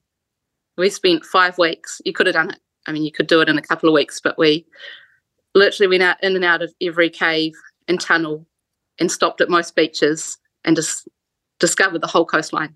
And it was awesome. And so I definitely got the bug and wanted to go on a longer journey. So you're rowing along, right? And yeah. Your arms must get excruciatingly tired and your bum gets sore, or you just get used to it and you get into a rhythm. Well, I do these days, but back then we were guiding every day, so it was normal. Another day. It was just another day. And you pull in somewhere, a remote bay or beach, just you, and you camp there. Yeah. And light a wee fire and cook a fish. Yeah, pretty much, yeah. Yeah, one night we heard kiwis. This is just north of the Bay of Islands. We heard kiwis up on the hill all night long, and then woke up in the morning, there were tracks going round and round our tent on the beach. Amazing. Yeah. But yeah, we wanted to do a longer trip, and at the time it was 2012 that we did the Fiordland paddle. I can't remember off the top of my head the company, but there was a group giving away a grant to New Zealanders that wanted to go on journeys, but then to come back and share that in some way with the public. And the goal was to promote healthy risk-taking in New Zealanders and adventure, and also helping to make it accessible to everybody and to seem achievable to live an adventurous life to everybody. And so that sounded pretty cool. And so we thought about what we could do, and paddling around Fiordland seemed like a pretty cool adventure, but maybe not quite enough. And the Coast to Coast was on at the time. And so I thought, well, how about we just do our own Coast to Coast, but we'll do it the long way from the south to the north coast. So that's how it started. And we applied and we did all the paperwork and we applied for this grant, and we ended up getting shortlisted, but we didn't get it. Oh. And so the plan was always to write a book and paint about it. And we'd done all this planning, so I mean, couldn't let it go to waste. So we ended up doing it anyway. And yeah, it was great. It was 3 months, and again, you could have done it so much faster. But yeah, it was more about being there than it was to get to the end. And we had 2 rules right from the start, that we'd always stick together. That and if it wasn't fun, we'd stop. That's a good rule. Yeah, it was just good rules. Always fun. We had this stack of maps, and we'd just pull out a couple of maps, and then we'd paddle off the end and get the next one. And we never really looked too far ahead. We looked at the weather, and we planned where we planned to be in a hut whenever there was bad weather. But we might have like a 3 or a 4 or a 6 day window, and in that time we would just go exploring, catch fish. And bad weather's another level of bad weather down there, isn't it? We got the best summer. Oh, really? We got the best summer ever. We went snorkeling at Persiga Point, which is, for those that don't know, Persiga Point's the southwestern corner of New Zealand. There's a lighthouse there, and it's one of the roughest places in the country. It's the Southern Ocean. There's usually huge swell, and our photos make it look like a tropical island. That is too funny. Yeah, you wouldn't any weather forecast. You always end up going storm warning, 60 knots, going somewhere. You wouldn't recognise it. But yeah, we did get a few waves, and we did get a few storms. But overall, we're very lucky. Well, it must make you very resourceful and resilient, because you'd have to plan and rely on yourself for food, water, and shelter. Yeah, we had a couple of food drops. We had a friend come in and join us at Doubtful Sound. Yeah. So she paddled from Doubtful to Milford.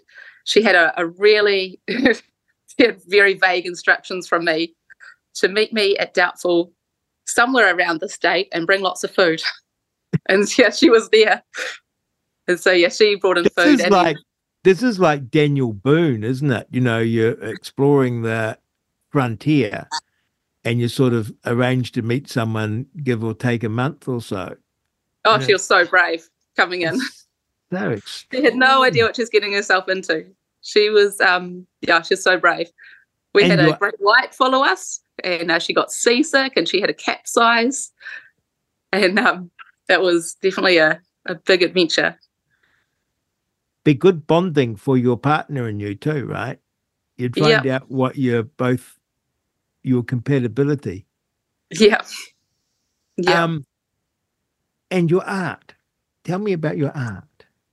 I know we've got a big topic coming up, but I want to just get a bit of throat clearing. Tell me about your art. How did that come about? Where does that come from?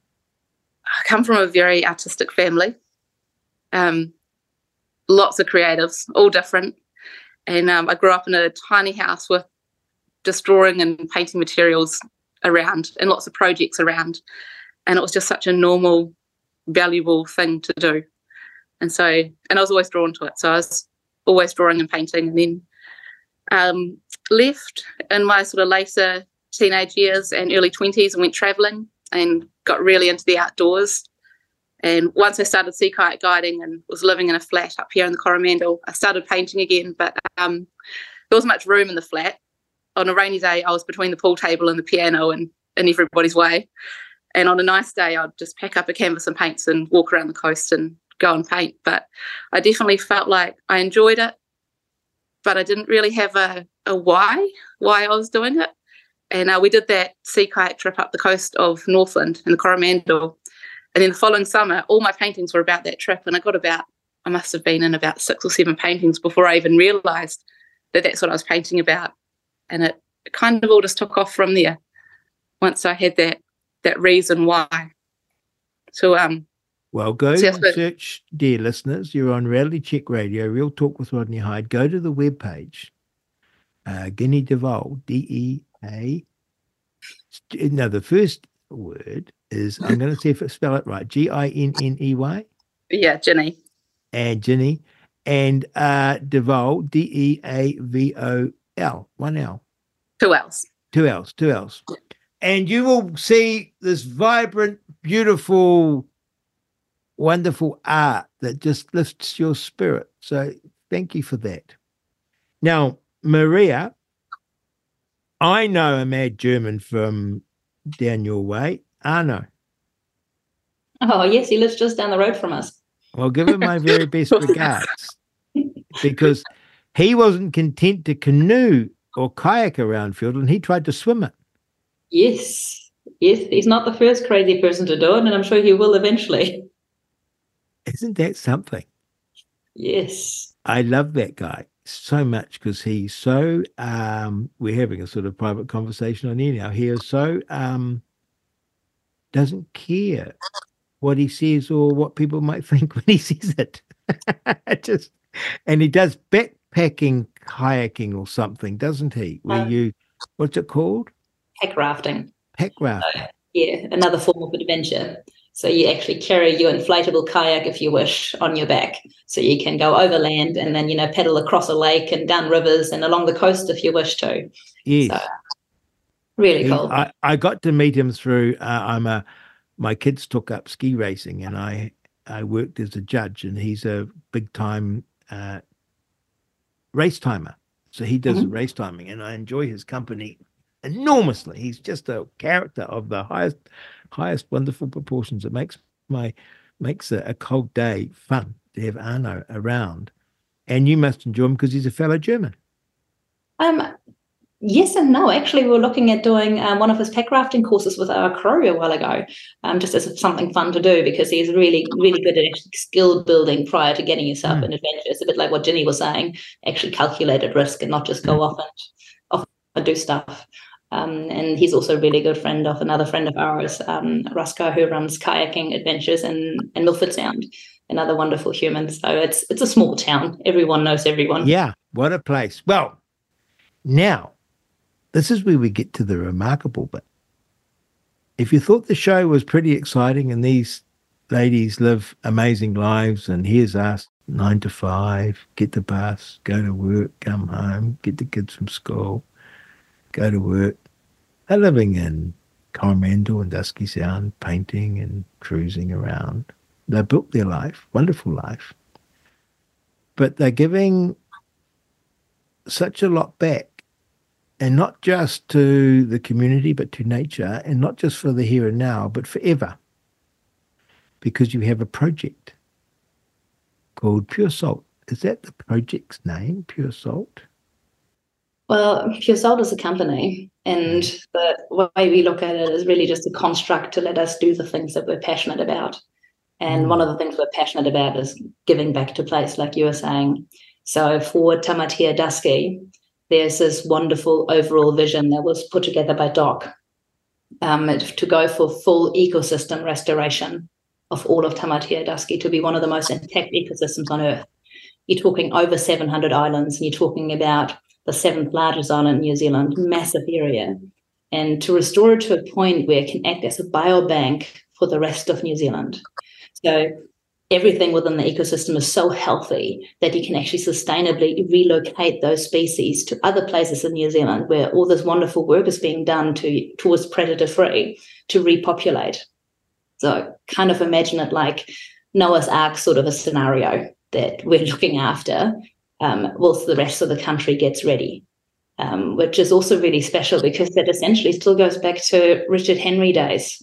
In the late 1800s, the very first person to be employed as a conservation worker in New Zealand, right back when Maikata Resolution Island was first made a nature reserve. So he was employed to row around in his little boat and collect flightless birds from the mainland and put them on the islands for exactly the same reason, to look after them until we sorted out our problem with mustelids. So in a way, the overall vision has carried on and still holds true, with a lot more momentum to it. So all we do is lift our corner of this huge chunk of work and trying to connect as many people as possible to it, because might be this faraway corner in the southern part of New Zealand, but it's something that we're doing all together and for the whole country. So that's... And you've started with a couple of islands, am I right? Yes. So we knew about the vision, and we'd known that there's beautiful work being done, and we've noticed differences in the bird life locally, even just within 15 years, which is no time at all in the scheme of things. So we simply approached our local dock office and said, hey, which corner can we lift? Which piece of the puzzle can we help with? And they pointed onto a small little island, Mamaku Indian Island, and said, see if you can put some traps onto that, put a red grid on it. Poison didn't work, so let's give that a shot. So we did, and we put a full grid on it in about 8 months, which we learned later. What does a full grid mean? You put a full grid on it. What does that mean? So basically the spacings at which you put your traps, which is all about the home ranges of the animals you're targeting. So for rats, that's about 50 to 100 meters. So the widest you want to go is 100 by 100, ideally 50 by 50. So on that island, on Mamaku Indian, we now have a trap every 50 to 100 meters. In some places, every 25 meters in intense areas. So it's coming up to 500 traps over an island that's only 170 hectares, if people are into numbers, just for scale. So we put that whole grid of traps on there just before that big mast year hit in 2018, where everything just went nuts. Mm-hmm. And found out afterwards that apparently that sort of project should take you about 1.5 years, 2 years to complete. But we didn't know what we didn't know, which was a really good thing, and which we continue to think is quite a good thing. So that's doing really well. And so you when you're doing these grids and putting these traps in, this isn't walking through a paddock. No, long way from it. Trap down. This is treacherous bush and tough terrain. Yes. So like you're looking at it and you say, I'm supposed to put my trap up that. Can you sort of cheat a bit and have it back? Well, there's a bit of a process there. You might have gone walking and you see traps and boxes and you're walking your little track wherever it might be. But someone sits at a computer to start with and goes, okay, where do these traps need to be to make sure that there's a trap in every single animal's home range? So you're not missing gaps, right? Yeah. It's a bit like a fishing net. You want to make sure that you don't have gaps. And then someone else goes into the bush with that theoretical trap position and where the tracks need to go and does what we call ground truthing. So you actually make sure you can actually physically get there. It might be a bluff in the way. So you got to shift a little. So you put flagging tape through and make sure that the lines are actually doable. And then another crew goes in with chainsaws and they then chainsaw it all. And someone else follows that crew and they put triangles up so you can easily follow the tracks. And then you need to get traps into the place, which in our case is all flown in by helicopter. And then rather strong and stubborn humans put pick frames on their back and carry a couple, sometimes 3 of those tracks through the bush, actually deploying them. And then you start the ongoing work of checking those traps. That's a lot of work. It's a lot of people's passion, a lot of people's sweat and tears, and a lot of people's energy that have gone into it. So when you say that we have a project, the we is a very, very large one. And there's a lot of people that have come before us and we need the next generation to carry it on after us. This is solely a point in time. And it's a chance for us to gather momentum so that, there's less to do down the track. Who are these people that are doing the work? It's a combination. So the work that we are doing is all funded out of Pure Salt, but the work on the ground, the physical humans, is mostly volunteers. So that is people that have been connected to us, is people that are clients of ours that come back volunteering. That is people that hear about the project and say, hey, I'd love to come on. That's people that normally get paid for this work and decide to come do it for free because of this place being so unique, because of the Tamatea Dusky Sound vision as an overall and the connection to the rest of the country. And comes back to that same special connection to that place, those heartstrings that are being drawn on, people naturally want to give. And I think you said, was it 500 traps on that island? On that island it is, yes. And it's 170 hectares. Yes. And we've also since put cameras on. Game track cameras is a relatively new thing that we're all still learning about. And as we put the first one on, within a month or so, we saw kiwi in front of it. And nobody knew there was kiwi on the island. So since then, we've got that's interesting, isn't it? Because they obviously didn't fly there. No. It's hard to imagine them swimming there. Yes, but the really cool thing is very likely that they would have been relocated back in the late 1800s by Richard Henry. So it's again that full loop carrying on. And they've just eked out, despite all the predation, they've eked out an existence there. Absolutely. And with the work that everyone is doing, they will flourish. And they are already. So to start with, we only saw a handful here and there, and now we're seeing them in front of all but one camera, including little juvenile fluff balls, which is really cool. And the other thing that's really cool is before we started on the island, there was a trust that years beforehand had tried dropping poison on the island because it was really hard terrain and they didn't think it was trappable. And they celebrated predator-free, which was wonderful because they also got rid of the mice. And on the back of that, they reintroduced robin. But there was never really an incursion network in place. So naturally, predators flooded back onto the island and the work wasn't carried on, which is when we came on the scene. Okay. This incursion, what's an incursion network to stop them getting back? Having a network that will catch whatever comes back on. So there was a couple of traps on the perimeters, but because rats and stoats swim. So if that's not checked regularly or not big enough, then that won't mean much. So now with us having a solid network on the island, those numbers can be kept low consistently. So it's a perimeter. Exactly. But what's really cool is because we've kind of had that history that we inherited and now looking after this place. Originally, there was still a handful of robin around. You came across them occasionally, and now they're just all over the island, and they're naturally setting over to the neighbouring island, Long Island.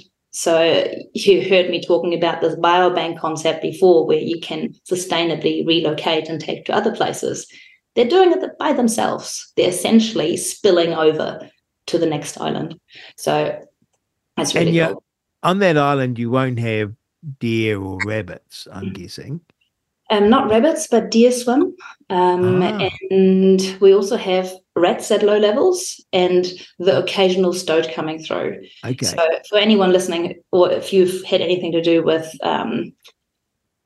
networks, you generally look at not just having dead things under traps. You also want to look at what are you protecting and what's still left after you had your dead things under the traps, right?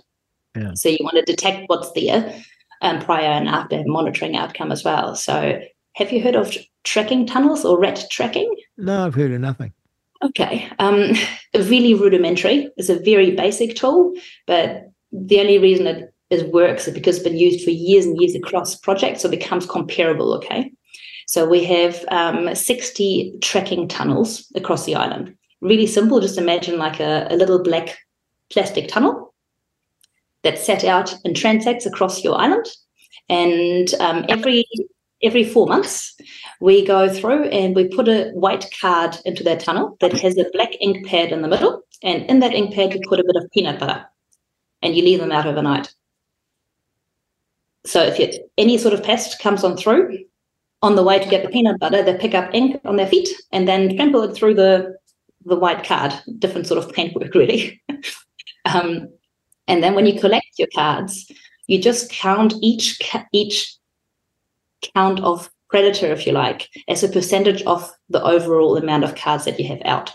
So we have 60 tracking tunnel cards out. If 6 of those cards would have a rat footprint on, we would be having 10% rat tracking across the island. Does that make sense? Yes. Yeah. And it doesn't matter if it's one footprint or if it's black because it's run through, it's still the same count. So it's just an indicator. So 0% doesn't mean that there's absolutely no rats around, but it becomes comparable.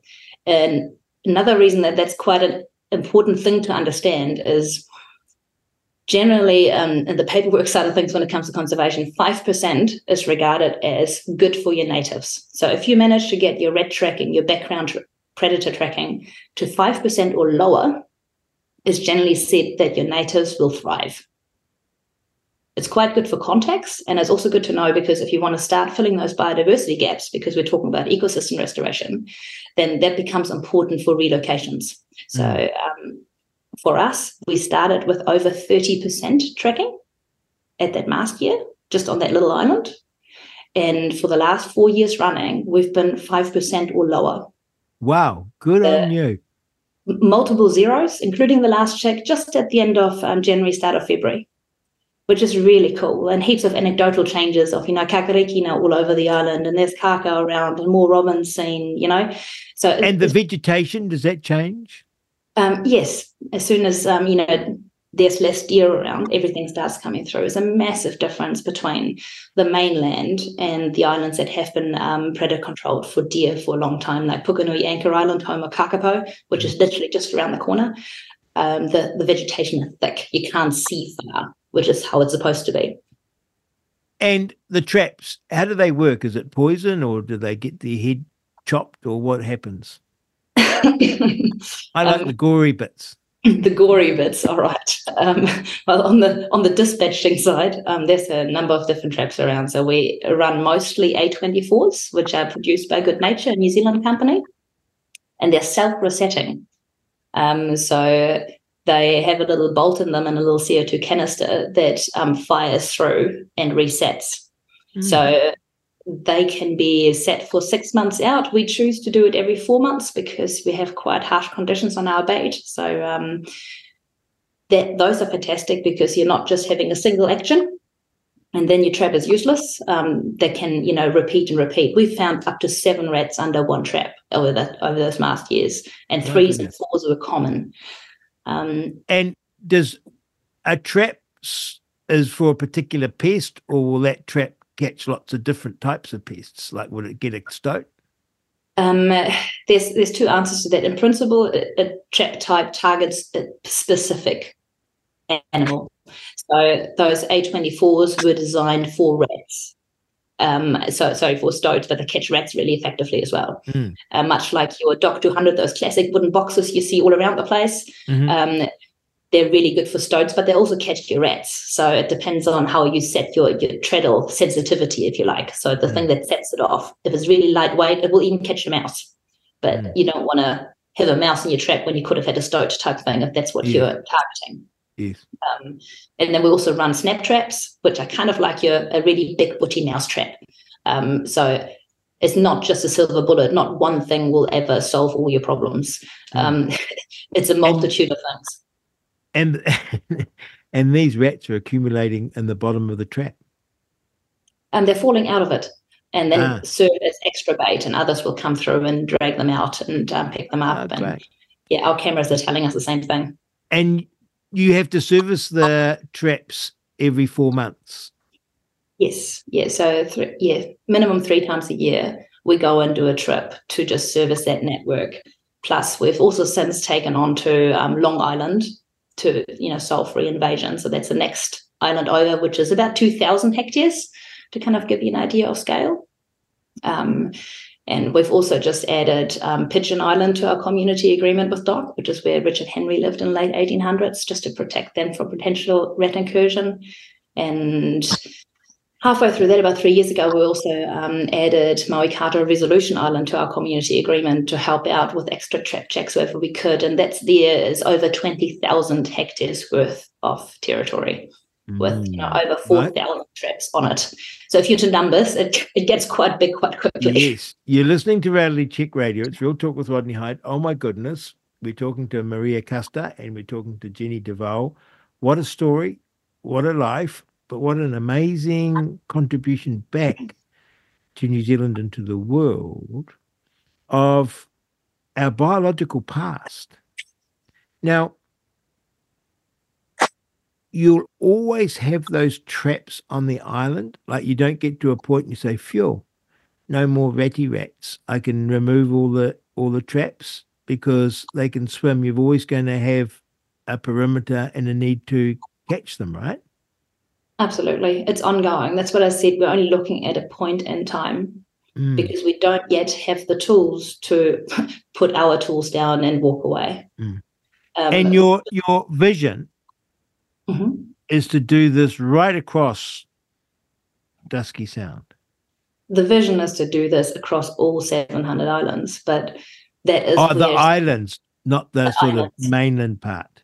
No, because that goes back to the whole Noah's Ark idea. Yes. All we're doing is we're holding ground until we have the tools to do it properly throughout all of New Zealand.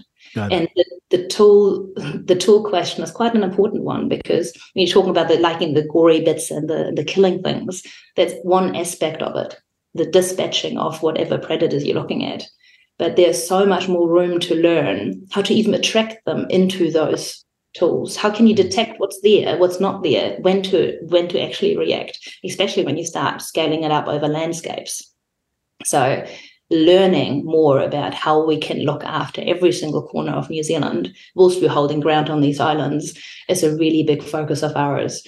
And that's where, the likes of Ginny's work and involving people and investing in that comes in. And we do a lot of work on that on Te Moana Five Fingers, which is part of my Ikato resolution as well, around cameras, AI development, sonic lures, different baits, different lures, dealing with different projects and sharing questions and sharing resources and answering those questions. Because what we know is we don't really know a lot. I had a friend telling me that his son works for DOC and they're using drones at night, and the drones can detect like deer and other pests, big things, I guess, and that they can identify through thermal imaging sort of the species, and then they can tell the shooters this is where they are, and off they go. And you can imagine getting to a point in time where maybe they can do that now. Drones can actually detect rats and smaller pests and maybe even blow them up. I sound a terrible person, don't I? I can't kill anything. I can't kill an earthworm. Not at all, but that's kind of where we need to be. Absolutely. It's hard to appreciate that you love nature. You've got to kill these pests because they're destroying our wildlife on a gigantic scale. What a rat can do, or a colony of rats can do to our native wildlife, it's horrific.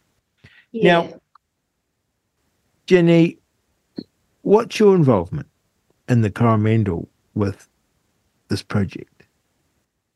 So I was invited by Pure Salt to come along as a resident artist for a week, which was amazing, to spend some more time in Dusky Sound. And so I went back to Dusky in 2014 with Doc for a similar reason, to be an artist. But it was between kayaking through there and then coming back with Pure Salt in 2022, it was 10 years. And yeah, I noticed such a big difference. I don't think I saw a single kaka the first time. And it was like they were swarming over all the pest-free islands when I was there.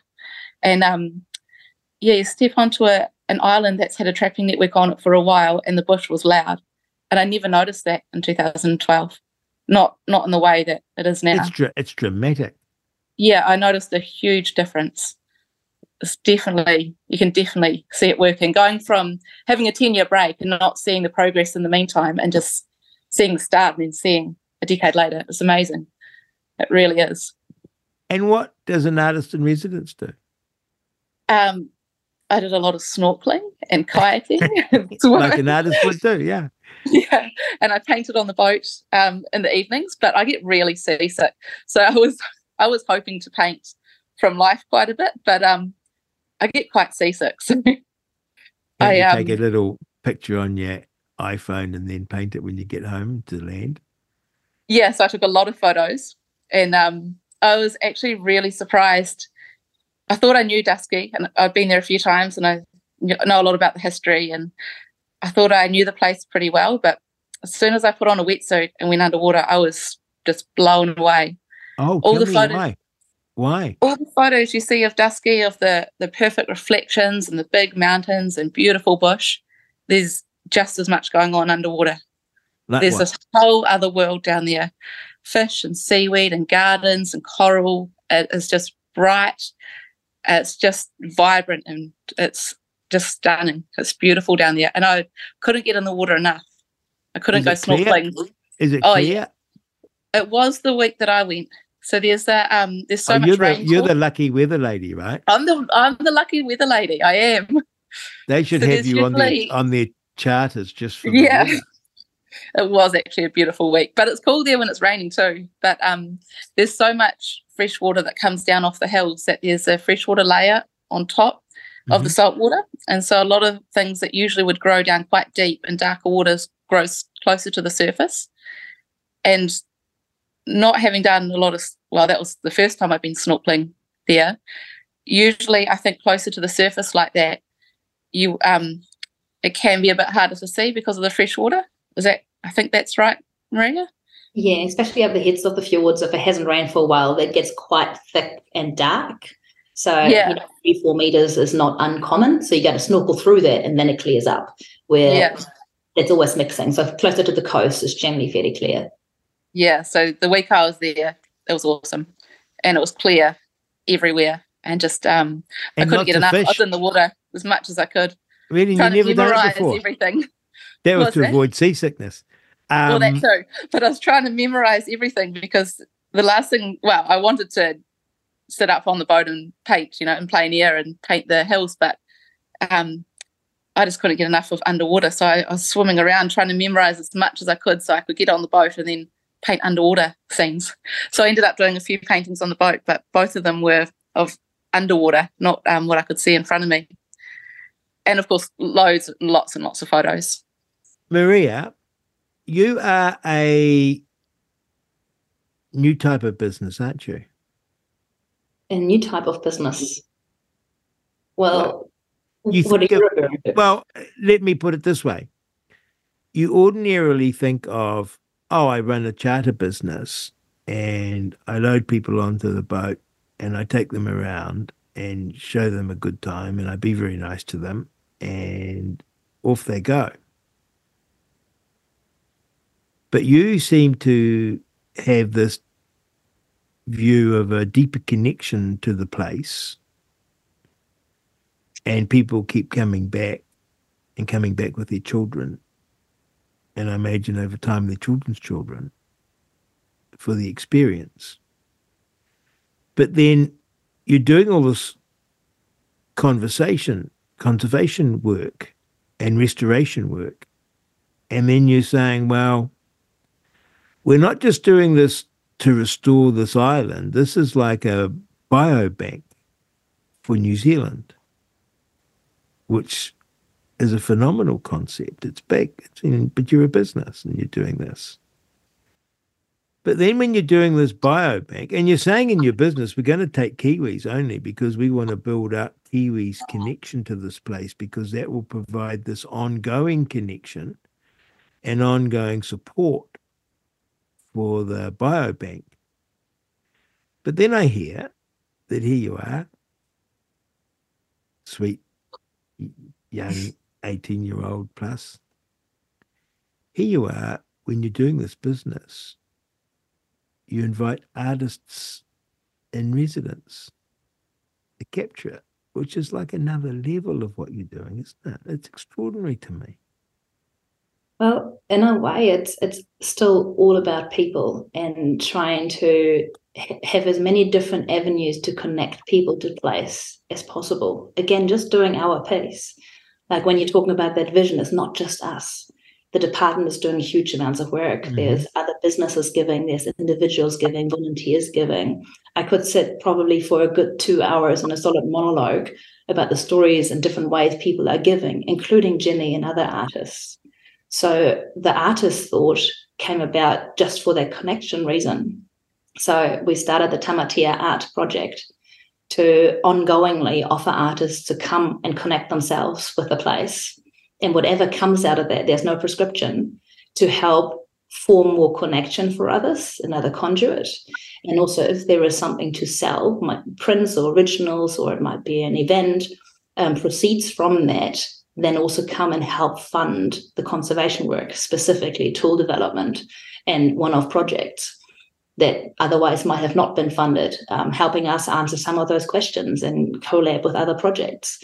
So it's just another way to keep it alive and keep it flowing and keep the next generation come on as well. We do the same with kids. We've got a Tamatea Learns project. We look after or try to look after what's below the surface as well as Tamatea Blue, doing underwater cleanup, sustainable fishing for utilisation.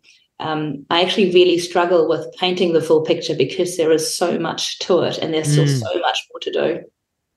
I saw on your wonderful videos amazing pictures of them going into the sound and bringing up an old tire. And you think, it's a big effort to get a tire. But that's the sort of cleanup that people are doing. Yes, tons and tons. Yes. And the connection to place, that's why I'm really excited to be working with Ginny as well, because out of that conversation around how to give back to the place and Jenny having already done originals to then connect with the idea of a biobank and actually draw currency and the scope that brings to connecting people further and concepts we can build around that is incredibly exciting. I always painted a lot of New Zealand flora and fauna and like our wild places, and the why was, so if I painted these places, it would inspire people to go and visit them and go on their own journeys, even if it's just, the backyard bush track. It didn't have to be a wild 3-month adventure in some remote place. It could just be the bush track down the road. But I thought if more people go outside and experience these things and notice it, then the more they care, the better decisions are made, and then it's, hopefully there for future generations. And that was always my why for a long time. But I particularly like this project because I know that my work is going to directly impact the place that I really care about. And I know that it's going straight back into that place. It's not so airy-fairy. So, yeah, that's why it really appealed to me. Do you feel the pull to leave the Coromandel, leave the beach and go to the... I'm from Christchurch originally. And I miss the South Island. I love the South Island and I miss the mountains. But, this has become home, this little pocket of coastline. Yeah. Yeah. Well, it's good to have a home and it's good to have a place to go to. Yeah, it is. It is. And I hope that I'll keep going back regularly because, there's definitely a big pull to spend time there. But, for now anyway, this is definitely home. Well, dear listeners, how blessed are we? You should go to Ginny DeVoe's webpage, see her wonderful art, GINNY DEAVOLL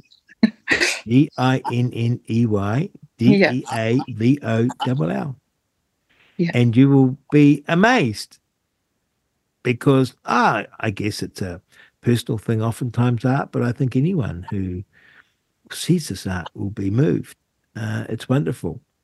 Maria, we can go to your the wonderful web page of Pure Salt, and we can see those videos that you got are better than anything you could ever see on TV about nature. It beats Richard Attenborough. I can't stand that guy droning on. I loved your videos, and everyone listening who has half an interest, you just have to go to Pure Salt and scroll through some of those videos and watch it, and you'll be amazed at this amazing part of New Zealand and what's being done there.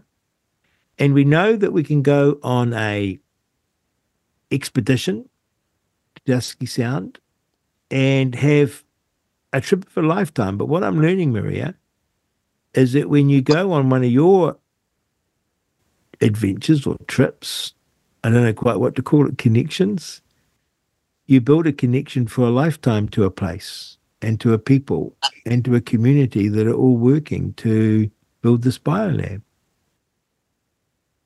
And even if it's not your place, even if anyone that listens to this or connects with Fiordland in a different way or sees a project is in some form or shape inspired to do something in their own backyard in any corner of New Zealand, then that's a win for us. I'm going to go out directly from this and kill a couple of rabbits. Nice. We're inundated with rabbits here. They're quite lovely creatures. I quite like watching them because they're amazing how fast they can run. But man, do they destroy the environment. Oh, they're awful. Well, the very reason we have stoats around. Because they brought the stoats in to control the rabbits. Exactly. Yeah, the very reason Richard Henry was employed. That worked out well. Oh, my goodness. I honestly, is there anything that you'd like to tell our listeners? Oh, first of all, how could our listeners could go on your web pages and they can see how they can get involved. Is there anything you'd like to say that I haven't asked you about? I've never done that before, but I just feel you've got so much to give us. Maria, have you got anything you'd like to say that we haven't covered? Have you got something? Yeah. You start, Jenny. Yeah. Quite specifically with the project with Jenny, it's about creating a currency to take that concept of a biobank quite literal. And the very first 3 pieces of art are just in the process of being released. And there's versions of buying the prints, and there'll be other ways to, actually physically having them in your own hands and share that story, with the proceeds going towards actual physical tool development. So those are on sale on our website. You can buy them through the shop, and everything will go directly into the place. Wonderful. I think Jenny? The other thing that is still missing is just a little bit of background from Jenny for those dollars, because all 3 of them are absolutely stunning with so much background I can't even begin to explain. I'm seriously excited. Jenny, the floor is yours. I really liked the idea of the biobank. I heard it on the doc trip back in 2014, and then it just really stuck when I came out with Pure Salt. And I kept thinking about it, and it kept coming back into my head, and I thought, what can I do with this? And then, of course, the natural thing was to create a currency. And I had no idea how it would work or what it would be or how it could be used. But I thought, no, this is a really different idea, and it's got to work in some way. So, I just kind of jumped in and began. And then, of course, what do I put on this note? I mean, how do I pick between all the different landscapes? How do I pick between all the different animals that we're trying to protect? And how do I show all the different weather? And it just, you should see my sketchbook, it just went crazy. It's just full. And where do you even begin? So I started with 3 notes, and they're all the same. I can show you up here. They're all the same layout. Oh, how wonderful. Oh, how wonderful. Oh, the poor listeners at home can't see them. We're going to have to put a link. We'll put a link. Oh, how wonderful. That's so they've got a different $50 note. So there's a different view in each one, and I tried to make them quite varied. So one's from like the inner fjord. That's stunning. One's out at sea, and one's of a really neat rock that are just kind of, I feel like they're all quite iconic of Dusky, and they're different colours, and then different wildlife as well that I thought were important.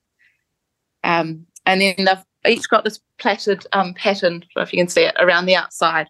Yes. And I really like plaits. I've used them a lot in my work, but the plait for all the different groups coming together and all volunteering and making this project happen. So, I kind of just begun, and then it grew, and I still have a sketchbook full of things that I haven't been able to fit into these 3. So I'd say it's going to continue to grow. And we'll see where it goes. So I could buy a print, or I could buy, is that the idea? I buy a print or the original? What do I buy? You could buy a print. So you can buy a single dollar. So there's 3 different ones. There's a red one, the green one, and a blue one. Mm-hmm. So you can buy a single dollar. They're printed on A2 size paper, or you can buy a print on A2 size paper with all $3 stacked one above the other. And so the prints the dollars are a bit smaller on that one. They fit on the A2. Mm. And then down the track, a bit later this year, we're going to auction the originals. My goodness. And so they'll be available as well. And then all the proceeds from the prints are going to be going into tool development to directly benefit the project. Well, that currency looks just so beautiful. It looks so wonderful. And I recall reading on your webpage that, like, you buy one and it sort of 3 of them or something equals a trap, or 1 equals 3 traps. How does that work? Is there some 1-to-1 correspondence to a trap or something, or have I got that wrong? No, that is purely towards tool development. Okay. As lovely as it is to say that, one thing equals a trap, it's not necessarily what we need. More traps in the bush is not necessarily helping the place. Okay. So it's just to the job. Well,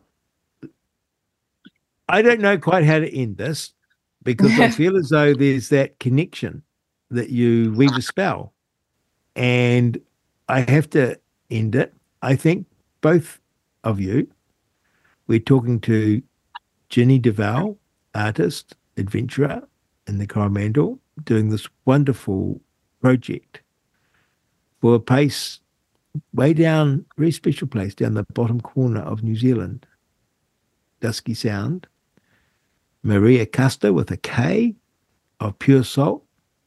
And if you want to help these ladies, if you want to be inspired, go straight to their webpages right now. And Maria, I think I'm saving for coming on one of your expeditions with my children. Nice. I think that would be amazing. I think it would be better than going to Spain or going to Switzerland. I think it'd be so much better to spend 6 days on a boat developing a connection with a very special part of New Zealand, and then becoming part of something much bigger in New Zealand, that community of people that are working to build our biobank. It's a special place, and for the most important things in life, they're never the right words. So I'll leave that with you. Yes. You're on Reality Check Radio, Real Talk with Rodney Hyde. Truly, we're blessed. 2 wonderful, wonderful ladies, Ginny Duval, Maria Custer, Pure Salt. Oh my goodness, can you ever imagine a business like that, where it's not just about taking in the dollars, giving the people a good trip, but about rebuilding a little bit of New Zealand, about what it was, what that place was in terms of its flora and fauna before people arrived. And it's sort of like Jurassic Park, isn't it? Making it right back to our prehistory, before there were people. Thank you for listening, everyone. Remember, you can send me a text, 2057, email me, inbox@realitycheck.radio. Do look up those web pages. You will be impressed and amazed. You're on Reality Check Radio. It's Real Talk with Rodney Hyde. Yesterday, I clicked on the New Zealand Herald to see what the news was. And I just want to read you the headlines, because is any of this interesting, really? Is this even news, some of it? First story is cut short. Quote, deadly mushroom lunch survivor breaks silence. Well, they could tell us what he said in their headline. Am I interested in that? Not really. Is that news? No. Significant health hazards may force police stations to be closed nationwide. May. So they're not going to be forced to close, but they could be. And the significant health hazards is in quotes. So someone's saying it. Who? Is it like someone in authority that has the power to close them? No, just a union. So it's sort of a made-up story so far, unless it gets more serious. It's not. New Zealand birth rates fall to lowest since World War II. Well, I suppose that's news. Maori Immersion School moving in Sparks. Moving in Sparks. Oh, Maori Immersion School moving in Sparks controversy and tight-knit community. That's just badly constructed headline. How Camilla is coping without King Charles. Oh, how would they know? Fletcher Building in line for a downgrade. Its debt bill nears $2 billion. Oh, that's news. Business news, I guess. YN New Zealand profit is set to dive Why can't they just tell me why it's going to dive in the headline, save me clicking on? Oh, they want you to click on, though, don't they? Oh, here's one. Missing mum, family's grisly theory. Clue. It's left them baffled. Ah, some overseas story. Who cares? How red wine lost its health halo. Well, we always knew it was nuts. They said it was healthy, right? Alcohol's a poison. Lost swimsuits almost derails Claire Burt's world title. Dearie me. Bones, balance, and aging. The surprising links between bone health and brain function. Man finds out he's not the father of his baby through live puppy cam. I clicked on this one because I wondered how looking through a puppy camera, I guess it's a camera so you can look at his puppy, could prove to him that he wasn't the father of his daughter. Well, it's an English story for a start.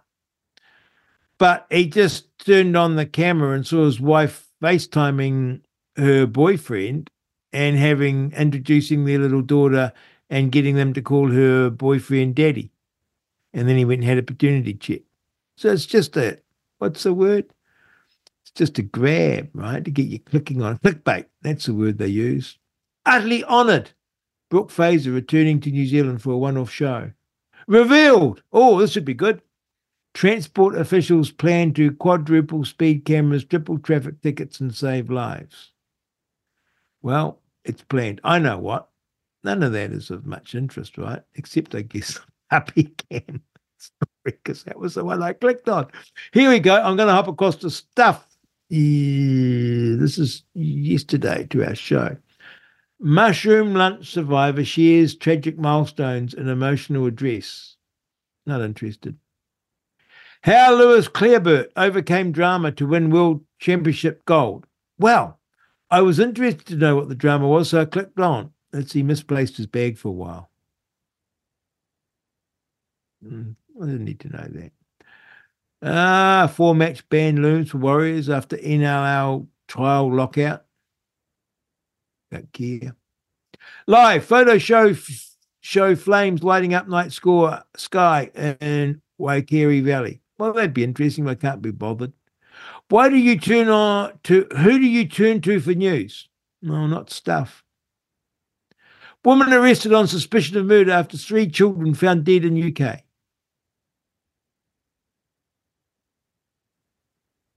Jono's brothers call up Kiwi singer to perform with them. Equestrian stars Olympic dream in doubt after riding in skimpy mankini. Oh, I care about this.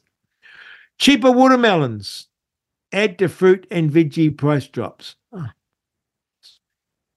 Legal, quote, legal, just naughty. Messages next step in Watson versus Glenn. Who cares about these two guys fighting it out? I don't. Maybe you do. What do they think we are? Oh, here's a good one. Win a Honda mower. Sign up to our newsletter and go in the door to win a Honda battery-powered mower. Oh, it's an ad. That's the first thing that's grabbed me on the stuff. Aren't stuff in New Zealand in a dire state? Text me 2057. Email me inbox@rallycheck.radio. My goodness, I'd love to see old-time news back again. It was interesting. It was informative. And oftentimes gripping. Not anymore. I'm in my happy place. I'm on Reality Check Radio, Real Talk with Rodney Hyde, with you listening, and your feedback in the mailbag. Oh, my goodness, I'm so excited to go through that. See what we've got. Hi, Rodney. Oh, for Rodney, it's a general feedback. It's a web page. Oh, I'll try and copy it and see what it is, and I'll read it out. How do I do this? Oh, my goodness. I'll come back to that. That will be cool. Oh, I didn't get it to work. Now, remember I had the interview with Dr. David Harvey, the retired judge. Here we go. Hi, Rodney. Listening to your show from yesterday, and OMG, I have come to the conclusion that we really do need to go back to the scholars from the past. And I mean pre-Marxist teaching in the universities in New Zealand. I heartily agree. And of course, we don't now study the history of thought. It's all in the here and now. It's all this postmodernism. We don't go back to the original writers and authors and thinkers, I guess because they were white and male. The Judge David Harvey is obviously a scholar from earlier times, and it shows in his interpretation of the law, the way he teaches, and also the topics he teaches. He understands what and how to teach these topics, and also why he was doing so. I believe the government need to employ this man to oversee teaching law and probably political ethics in our universities to rid out all the Marxist BS. Paul Moon is also a brilliant mind and has the hardest job of all, as you say, writing a book on history. Such a brilliant interview with you, Rodney, making it more a natural conversation, bring out points as required to progress the conversation. Thank you. I'm learning and doing my best for you and for me. The Human Rights Commission need to remove this piece of writing and be audited to see why we accepted it as truth, and also the amount of money spent, and get the taxpayer money back. This needs to be brought into the public eye so they can see where their money is being spent. Such a great job by Paul Moon to write a critique and then the response from the government and media. It shows just where they stand, racist and Marxist still. We really do need to get this out there front and centre for all the country to see. This is our country, and it's being stolen from for a few elite racists to run. Thank you, Paul Moon, for making me see this, and thank you, Rodney, for this brilliant conversation. Cheers. Oh, from our biggest fan, Mike. Thank you so much, Mike. Great comment. Well written. Rodney, thanks for reading out my text. However, you're not getting my point! Exclamation mark. Oh, I'm sorry. You just said you were 100% on the side of Israeli Jews. 100% on the side of Israel. But I get what you mean, Israeli Jews, yes. That is blindly taking sides. No, I'm not blind, I don't think. Open your mind. I'll do my best. It is the Israelis who have the clear intent to wipe out the Palestinians. No. And they have the means to do it. Yes. And they haven't done it. And they won't do it. And they are currently sweeping them from the river to the sea. Oh, they're being extremely careful and losing men and women in their care. Not to take out the innocents. They are taking out the Hamas terrorists. They are rescuing the hostages and proposing to send those who survived to Africa. Thank you. I'll email you some more information. Cheers, Donna. Well, thank you, Donna, for your feedback.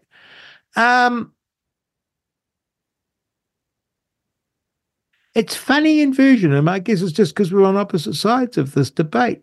But it's clear to me that it's the Palestinians that want to wipe out the Israelis. I guess not the Israeli Muslims, but the Jewish people living in Israel, and indeed Jewish people all over the world. That's their stated intention. It's not something inferred. It's written and acted upon. So if the Israelis laid down their guns, they'd be wiped out. The Palestinians laid down their guns, they would survive and prosper. Keep coming back to me, Donna, because it's a great discussion, great debate. Hey, Rodney, I thoroughly enjoyed your chat to retired Judge David Harvey. What a clever and big picture thinking dude he was. And we're so privileged to have him on our side. We are. He will simply demolish any argument presented by the loony left. He will. And not only is it his opinion that does it, but careful study and a lot of based on his experience and his understanding of law. Everything he articulates is carefully crafted, explaining the whole gamut from woe to go. Apart from him, I'm hearing more and more heavy hitters on RCR. I would say that your recipe for delivering a radio station to New Zealand is right on the mark.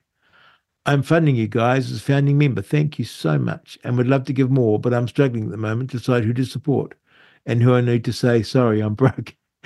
Oh, we know that feeling. Thanks, Jan. You're wonderful. Oh, we got the David Seymour interview feedback. Hi, Rodney. If David didn't feel threatened going to a Waitangi, why did he feel so threatened at Parliament? Oh, my goodness. What a great question. What a great question. Oh, I wish I'd asked it. Because at Waitangi, he was, threatened. And in the lead up to it, there was an implied physical threat, wasn't there? if he'd come down to speak to the protesters properly at Parliament, he would have been loved and hugged. And probably got 25% at the election. But he didn't. I don't know why. He signed up with Jacinda. Maybe he was scared of her. I spoke to a long-time journalist friend by text when I was at the protest. And I said, why don't the journalists come down and find out what's going on? And he said they were scared. Not scared of the people, but scared of the COVID. And that we were like a cesspit of disease. And they could get it and get COVID and, of course, all die. So that was his explanation. He and they were terrified of COVID, and that he viewed it that the employers couldn't expect them to go down and put their health and safety on risk because of COVID. Oh, my goodness, what a time that was. David Seymour speaks. Oh, he has put it in a great way. We are one people, Mark. He did. And I support him 100% after hearing him speak on his Treaty of Principles bill. And I thought he articulated his position well, and he's got a very well thought out position and a well thought out strategy. David Seymour speaks the truth regarding the treaty and equality. I look forward to his treaty bill being tabled, and I think the majority of New Zealanders marry Pākehā and many in between. OMG, Rodney, really the leader of ACT saying he wasn't scared of the Waitangi Day celebrations, but he sat in the Parliament scared to come out and talk to a peaceful crowd of people he says he represented. I don't know why I didn't connect these two things. I suppose in my mind, I promised him I'd stay away from the jab and from the mandate. So I promised the staff that I wouldn't getting him on because, boy, I wouldn't know. We had to just do the treaty principles bill, and I never connected it. But it's a great comment. Great question. As far as the treaty principles are concerned, what he's doing is starting the discussion, but I'm not sure if a referendum is the way to go about it. Do you not think that there are better political ways of going about it? He did explain the situation of the principles well, and really, there's nothing ratified by government at the time. So really the line of those words could be taken out and done away with. But would that not be common sense? Just my opinion. Oh, my big fan for Mike. Yes. You could just take it out. Either way, it's going to be controversial. And maybe it's smarter to just get the principles stated what they are, as stated in the treaty, Maori version and English version. Great chat with David Seymour. Thanks, Rodney and RCR. Made a lot of sense, and thankfully without all the emotion usually associated with the treaty. He has my full support on his bill and the initiative. Thanks, Bruce. Gardening with Wally. How interesting. I have noticed no bugs. I saw one dragonfly a few weeks ago, and I haven't seen one for years, but when I was a kid, there were lots of them by the streams. There's also lots of blackberries back in the day for Mary. You both need to look at the fantastic plastic posts made from recycled soft plastic. I am making our new raised beds with the plastic posts. The factory is in Waiuku. Cheers, Bonnie. Oh, Bonnie, send us a link. Hi, Rodney. First of all, thank you so much for the great work you're all doing. Very much appreciated. Very informative. What would we be without RCR? I agree. I've listened to the last replay with Wally, and I was shocked to hear that Wally still uses glyphosate Roundup. To quote an expert on glyphosate, Howard Vliga, quote, glyphosate is the most chronically toxic compound ever indiscriminately released into the environment, end quote. Glyphosate and neurotoxicity go hand in hand. Bayern, who bought Monsanto, is paying billions of dollars in court claims in America. Wow.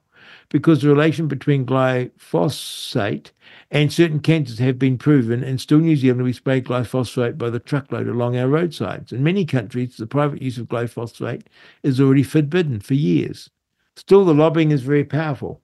The EU just extended the use of glyphosate for commercial use for another 10 years, so we can keep on spraying glyphosate on genetically modified produce like corn and wheat that are made glyphosate resistant.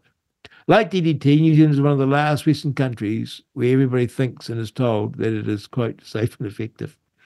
Children Health Defence has excellent articles on the subject. Oh, I'll go and have a look. Personally, I'd like to see RCR make it an item like you do with fluoride. It would be a good mission to get glyphosate out of New Zealand. Kind regards, Rolf. Well, I'll ask Wally about it. To be fair to him, he doesn't spray it indiscriminately.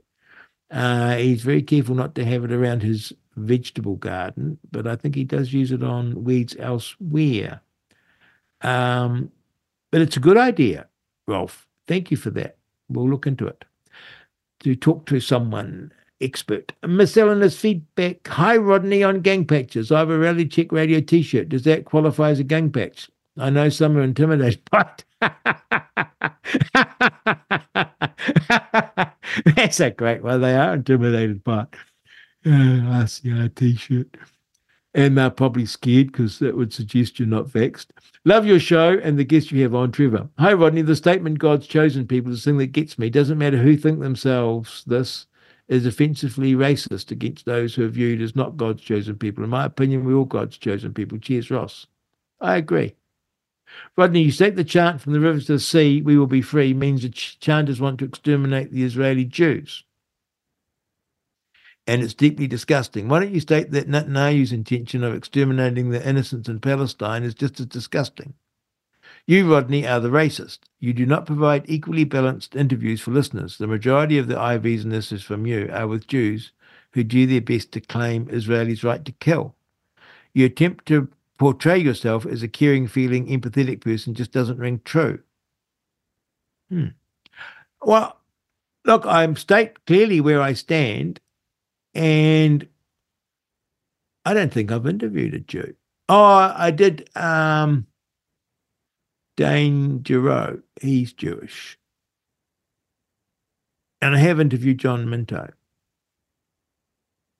And I don't believe Netanyahu's intention is to exterminate these innocents in Palestine. It's not what's stated and not what he's doing. Of course, Hamas say they're doing that, but they would, wouldn't they? And is it not true that Hamas have stated they want to exterminate or eliminate the Jews from Israel?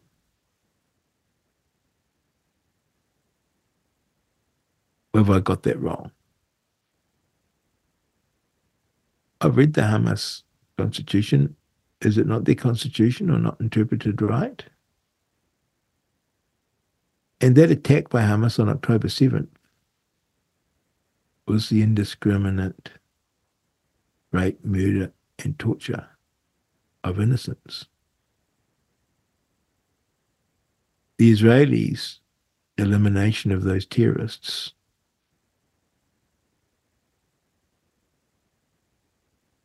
and the elimination of Hamas and the rescue of the hostages, to me, isn't indiscriminate. They want to eliminate the terrorists who keep attacking them. And they're very careful, as I understand it, not to harm innocents. But innocents keep getting harmed because Hamas hides behind them and uses them and puts out fake statistics. But of course,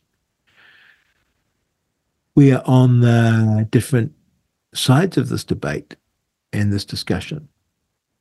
But that doesn't mean we don't respect each other and are able to debate it and to discuss it and get to the bottom of it, of this terrible thing that is happening far away from our shores. But in a funny way, I feel as though it could come closer to us because you see the seeds of this hate, this racial hate, coming to the fore in New Zealand now, not just against Jews, which we're seeing with these chants, but this talk of colonization and white people being spiders. It's a start of something that could get really nasty. My reflection on environmentalism. Good morning, Rodney. I so enjoy listening to you. I love your truth-free anti-Semitism, rife in the world today thanks to mainstream media lies. Correct. Chloe Swarbrick, the Green Party and climate change. We desperately need the scientific truth you spoke about this morning instead of the peddled garbage dished out by the ton from those seeking to destroy us. Keep it up, Rodney. Your truths are so refreshing. Blessings, Liz. Thank you, Liz. I really enjoy that feedback. Thank you. Info for Rodney. Hi, Rodney. If you want to know how hard it is to question the narrative, i.e. climate or COVID, search for Stein versus Mahon. Oh, yes, I'm following that court case, where the court case is just finished, where damages were awarded to Mahon for $1, but $1 million against Mark Stein. Basically, if you question anything, you'll be hammered. Over the 12 years this has been going on, man has not paid $1. The green business is worth $1.5 trillion. They don't want pesky questions. Cheers, Martin. That Michael Mahon and that hockey stick did so much damage, and it was, well, I'm a bit careful what I say. Let's just say it was shown to be an error. And Mark Stein, in pointing that out, has been taken to the cleaners. And he was right, and he was correct. That crazy, crazy hockey stick taken off literally a couple of trees. And it was the front page of the IPCC, and what was it, 2002, all those years back. And the names escape me, but some very clever. One of them was an engineer, studied the model that Mahon used and realised and uncovered that you could have put any old data in and you would have got that hockey stick. It was a shocking piece of work, but it drove the concern for climate change because it eliminated the medieval warm period, which is warmer than now. Just took it away and had this astronomical, geometric, exponential warming and crisis written all over it. And so it was lapped up by the IPCC and their report and by the world's media. And it changed the debate on climate change. It became a thing and something to be scared of. And yet it was dodged up. And of course they wrote that in their emails that were exposed. And even that became a terrible thing because in their emails they were talking about how to deal with no evidence of warming in the records. Oh my goodness, these people. Dear Rodney, crazy what life has had in store for all of us at various stages. Your verbal account on your life thus far is very interesting, and your observations from my point of view had integrity and merit. Amusing thought. I had a reason recently to be in the Queenstown area, and funny enough, I was secretly hoping that I might bump into you, as you once commented you reside near the Ness. Keep up the good works. I donate regularly to RCR. Thank you.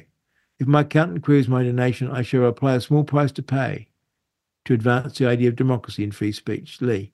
Thank you so much for Lee. Probably not bump into me because I sort of tend to stay away from going into Queenstown. I tend to stay away a lot from people nowadays. But I run around things with my kids, so maybe.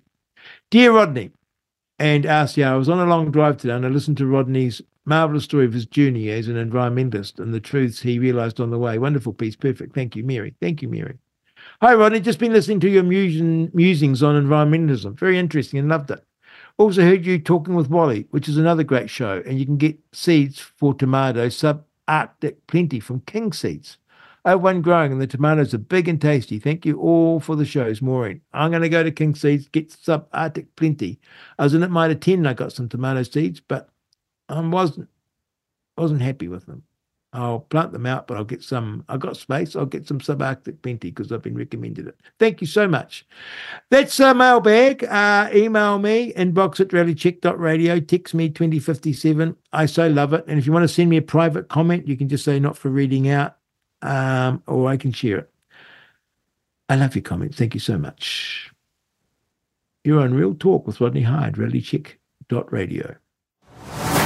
You're on Reality Check Radio, Real Talk with Rodney Hyde. What a great show. Dr. Sarah Farron, isn't she a gem?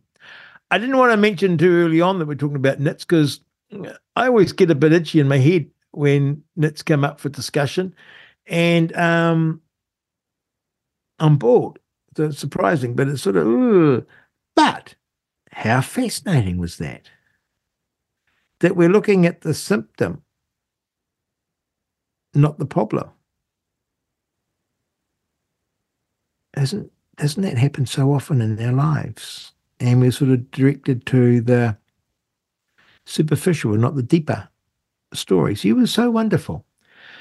And then Maria Custer and Ginny DeVal. Oh, I've never been to Dusky Sound, but I so want to go there. I so want to go on that cruise with my kids. Didn't like to ask how much it would cost because I suspect it's quite a lot. But it would be a trip of a lifetime.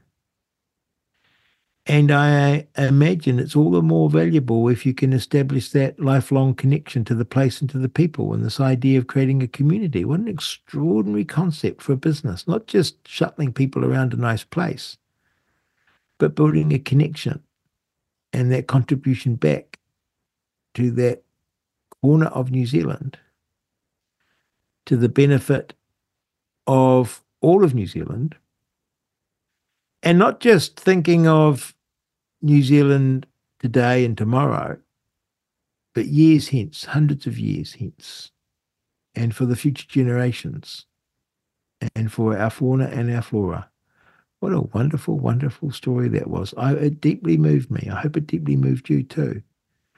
And what a wonderful two ladies we had on. Thank you for listening to Real Talk with Rodney Hyde on Rarely Chick Radio. Text me, 2057, email me, inbox at rarelychick.radio. And please, tune in Thursday. Got a great show coming up. Thank you for listening. You've been listening to Real Talk with Rodney Hyde on RCR Reality Check Radio.